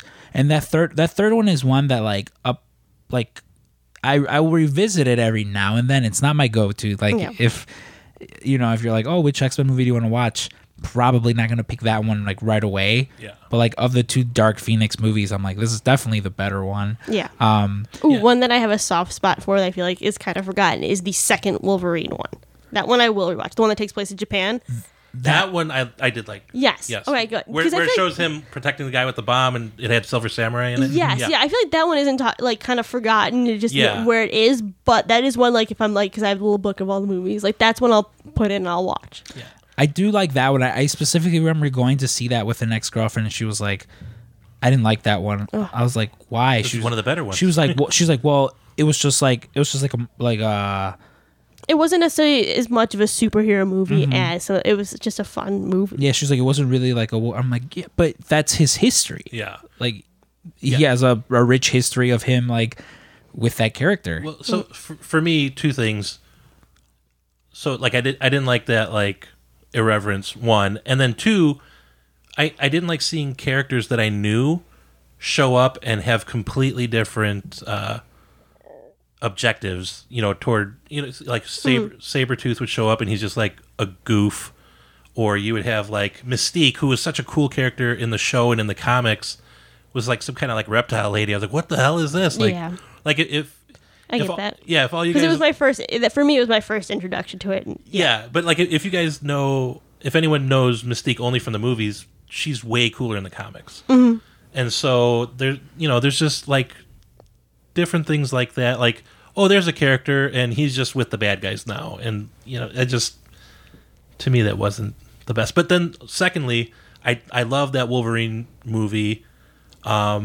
Because there's such a rich history of Wolverine in Japan and honoring like Japanese culture and tradition. And just putting it in a new setting always gives it some visual interest that some of the other movies don't get from being and in just, a school. Just seeing Wolverine as like a Ronin or as like a samurai almost, with like cherry blossoms and stuff. It always was like the coolest visuals for me, like in the comic books. And I'm like, oh, I'm really glad they're kind of visiting. Like they half-assed it a little bit, but like, he's got such a rich Japanese tradition that was so cool. See, that one, it's like, especially after Logan, one that I going back and rewatching, and I was like, yeah, man, I'm like, this is like really, it is a good movie. It's definitely not like, I mean, if you wait around for the post-credit scene, that's like probably what most people were like, oh, look, they're friends again. Yeah. That one's alive. But especially because like there's like the one scene where she's like, you're dying. She's like, I can see how you die. You're holding your heart in your hand. And then someone made the connection with Logan where like he's dying and he's holding like what's her name, X-23's hand, and it's just like that. Also, you mentioned like just a different setting to me. That's what I feel like. That's why I love Logan so much, because one is a character I've grown up watching. I've literally, from as a child to when he started the role to now that he's his last hurrah as a character, but also is like that. Like first off, the story where like you're the only one left, because like he's almost like a vampire in the sense of like you're immortal to an extent. Everyone around you is dead, and like you have to take care of your like proxy dad, who accidentally killed him, and it's not even his fault. He's just old. So and kind of just putting in that context, and then like kind of seeing him try to be like he's this dad too. It's just this like weird environment. Like you don't see much parenting in those X-Men movies, aside from like, again, Which again is interesting because it's a tradition in the comics that Wolverine always has like a teenage girl sidekick. Yeah, he's always got like a nice soft spot. I will say, like for Logan, that was probably to me one of the most memorable movie moments I've had with my daughter. Oh. You know, because like it's a daddy-daughter movie essentially, and we literally at the end sat there and held hands and like we sobbed openly in the movie theaters, and she would like grab my arm and like hug me, and I was almost crying thinking about it. I was like, oh my god. Dude, I left that movie. I'm pretty sure I've told both of you guys. I know I've told you for sure. I left that movie. It was like 2-something, and I get in my car, and I'm bawling. Like Yeah. any movie with like a father like child relationship gets. I don't know why. Me and my dad have a great relationship. He's still alive. Like I don't know what it is. Like anytime I see Ric Flair crying about like I love my daughter Charlotte, I'm like Yeah. it gets me, you know. But I remember texting my dad, and I'm just like, you know, like, oh, like Wolverine's dad just died, and I was like, I love, and you know, all this and that. And like the next day my mom calls me, she's like, hey, like how are you? I'm like, oh, I'm like I'm good, like I'm at work or whatever. She's like, okay, like is everything okay? I'm like, yeah, why? She's like, well, because you texted your dad at like 3 a.m. saying that Wolverine's dad is dead and it made you sad and that you love him and all this stuff. And I was like, well, yeah. I was It's like, all true. I was like, yeah. I was like, it's true. I was like, I was just really sad about Wolverine's dad dying. Like, why the fuck didn't he text me back? You know? But Maggie, we'll wind down here because we've been talking longer than we should have kept. You got to get home to your wonderful children. But just as we went down here, the normal tradition we haven't done in a while is we prank call Michael. No, I wish. With wrestling, you remember your first piece of wrestling memorabilia? And listen, we'll have to get into the history of how you got into wrestling for part 2 because there's enough here for a 3-part miniseries. Yeah. But you remember your first piece of wrestling merchandise, whether it was gifted to you, you bought it yourself? It was definitely something I bought on WWE Shop. I want to say it was an oversized Edge sweater, Rated R Superstar sweater that was on clearance. There was like one extra large, like I could get extra large, and I use it as a paint smock for a very long time. It's covered in paint, but it was the comfiest, huge black sweater with the big like onk on it. Yeah, yeah, and it had and on the side it had the Rated R on the hood. Ooh, yeah. They really made some pretty cool like hoodies back in like. Yeah. A lot of their earlier merch was a lot cooler than what it is now. Yeah, I think that was my first. And I mean, this one's kind of interesting too because like from working here, we like the 3 of us, just everyone at the shop generally, like we accumulate like wrestling memorabilia, be it through like we have it and we purchase it from Ryan, or you know wrestlers come through, we get stuff signed. What would you consider like your most prized wrestling memorabilia that you own? It's interesting. I had from the store opening my Bullet Club shirt that the Bucks and Kenny and everyone signed. I think that's because it also has a really good memory and it was such a nice day. I think that is probably my favorite piece of memorabilia. You know, it's funny. I have one sitting in my drawer in my desk. Also, one of my prized things that I've got. But like my idea was I was going to get every Bullet Club member ever that was ever in the Bullet Club. And Ming and the Barbarian came in, and I wasn't at the shop. And I told Michael, I was like, "Oh, please have Ming sign it. That'd be cool. Like, who's going to get Ming on their shirt?" And so he gets it, and the Barbarian wrote gigantic Barbarian on there. I was like, "What the?" And I had to, Paul. I don't know. Do you guys hear whistling in my mic? No. Oh, I hear whistling in my headphones. Anyways, I had Paul go out in there and spray the Barbarian's autograph out of my shirt. But I was like, "What the?" He's like, "The Barbarian just took it and just scrawled it all over there." I was like, "Oh," but I haven't had a chance to get any more Bullet Club members to sign my shirts, though. It's fine. Eventually, One day we could chase down Chase Owens, right? Yeah, he's a fan of ours. All right, Maggie. Well, again, it's like we do with every guest. We're gonna have to have you back on for part 2 because, yeah, like I mean, there's a lot, especially with like Star Wars and comic book stuff. Talking like I know you're super into Sailor Moon and Pokemon. Pokemon, Yes. yeah. We didn't even scratch the surface with that. Even with like your history of wrestling. So you guys are hearing it first here. Maggie will be back and we'll be Excellent. talking a lot of that stuff. And God knows how much Marvel shit will be thrown. Marvel Star Wars stuff will be thrown at us hopefully we'll have an embarrassment of riches to talk about next time. Oh yeah, that'd be great. But Maggie, thank you so much for coming. Is there anywhere you want people to follow you online? If so, no. Yeah, don't bother. Please don't her. find me online. Yeah. Don't look. Don't look for her. But thank you so much, Maggie. Not only for the wonderful customer service you provide, but for having to put up with all of us. Just like you're almost like our sister who just walks by. Like there'll be many times where there'll be like the most. Do you know which one I'm thinking of? Oh, which one? Go ahead and say it. I don't The care. banana dick. Oh yeah. So Jeremy, I don't remember he was something about like you tell it. I don't even remember like. All I remember was I believe I just walked in on him maybe telling the same story multiple times, but every time I walked it back, I just heard banana dick I want to say 3 days in a row. I'm like, guys, is this all you've been discussing? Like That's what it seemed like.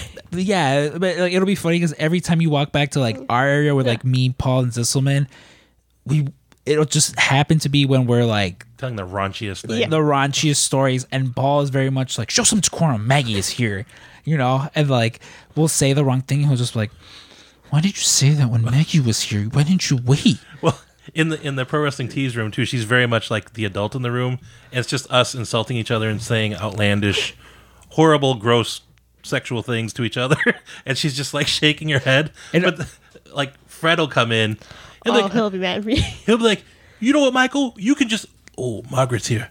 You can suck my dick.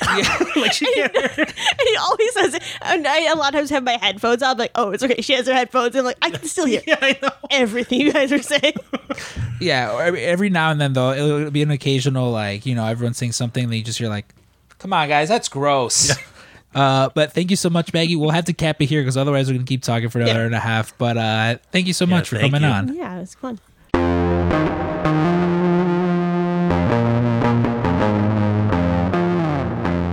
Thank you again to Maggie for that interview. Like it's shocking that we almost didn't even talk about all the other like nerdy stuff that we're all like collectively into. Yeah. Well, I mean, I guess with Pokemon, it's more so us than you. Yeah, I mean, I know a little bit about Pokemon, but I mean, she's clearly like ever since I've been there, with the different Pokemon releases and then like Pokemon Go. I was pretty big into Pokemon Go for a little bit, but she's always been like, her fandom shows through. So it's kind of adorable. It's adorable that grown people are still into Pokemon, and I don't mean that as any slight at all, because like, I mean, as you know, there's been a small amount of Pokemon mania going on in the office. Like everyone's opening up stupid Michael's Pokemon packs trying to get Charizards. So. And guess who's there to pick up all the cards nobody wants to give to his nephew? I'm literally like I'm seeing my nephew later today, and I'm gonna show up with like 1,000 Pokemon cards, and this kid is gonna shit his pants because like what? Yeah. So but everyone at the shop has been like crazy into Pokemon cards this week. It's just funny because I mentioned to Ryan because he was just like, how do you play this? I'm like, I don't know. He's like, what? He's like, didn't you collect them as a kid? I'm like, yeah, that's all I did. Collect them because I did not know how to play. We were sitting at lunch. He's like, is this like an actual like a game? Or are these just like picture cards? And we're like, no, it's both. And he was just like, really? Oh. Yeah, which is like funny. Like, listen, I'm more of a Yu-Gi-Oh guy. Like I can play that in my sleep. I know it so much.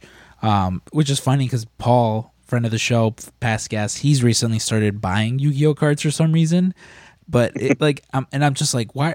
I'm like, why aren't you just buying? Like, 'cause, I mean, the way I was when I first started working was when I got like super into Yu-Gi-Oh. So what I would do is just whatever. I wouldn't sit there and buy like multiple packets hoping to get like a specific card that I wanted.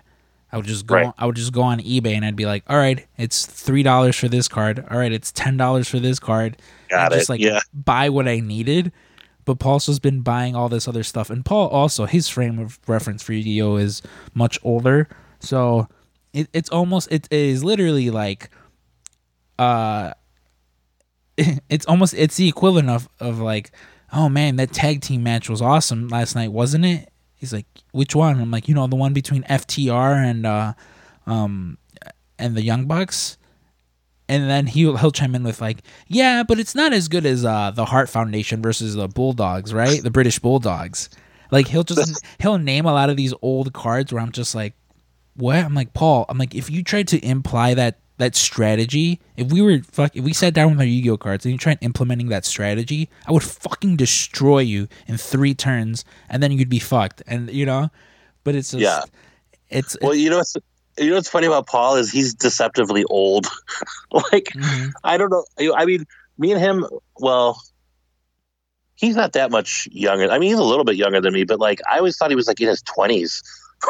First time. I was surprised to find out he wasn't. First time I met him, I was in the impression we're the same age. I had just turned 21, and he was like, because I believe he's like 24. Or at the point he was like, I believe he has like 3-4 years on me. Me and his brother are the same age, so I believe he has like about 4 years on me. I was gonna say, I was like, we're the same age difference between Karima and I, but I also don't know how old she is.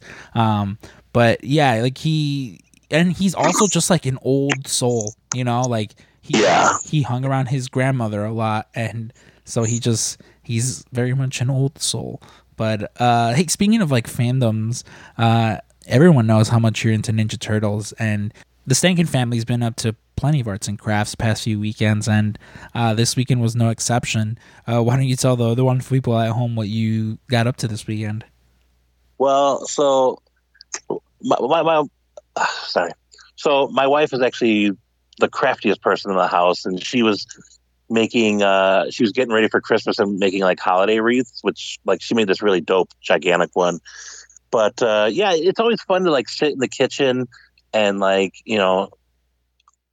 as we're getting older, my daughter's more into playing video games, and we're all busy doing stuff, but it's nice that when we all sit together in the kitchen and do crafts.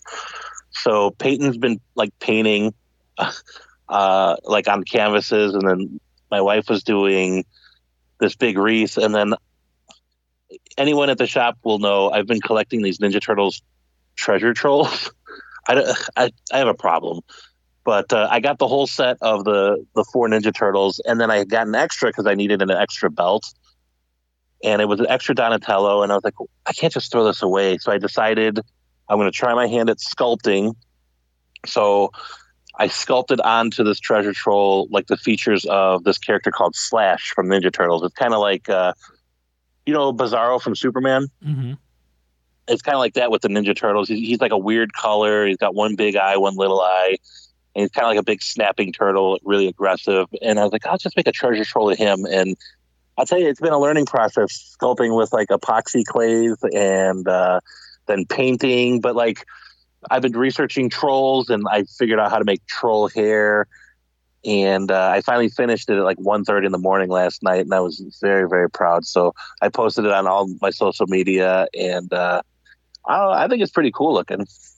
No, I definitely thought like I'm not much of a handyman myself, so gun to my head, I would not have been able to put all that together. But I thought it was pretty cool, and like I mentioned, I see all like the crafts that you guys get up to mostly on weekends. And it's just cool. Like I wish I was more handy than I actually was. But the troll doll just made me laugh. Like, because who was it? Like, I believe you have like the other turtle troll dolls. Yeah. And they're all sitting next to my desk.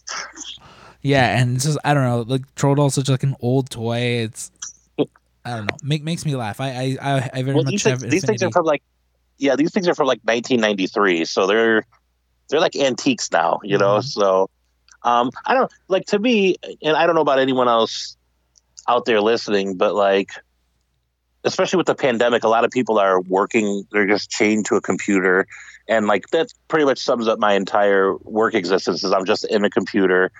And there's sometimes my wife will get concerned and say, you need to get up and walk around, and you can get very like tunnel vision and stuck, and sometimes it's nice to just put away a screen and sit down and be like tactile with something, and then also to do it with other people around you is so much more enjoyable. And like, really, it's a de-stressor, and at the end you got something that you could kind of be proud of. So, crafting's always fun for me.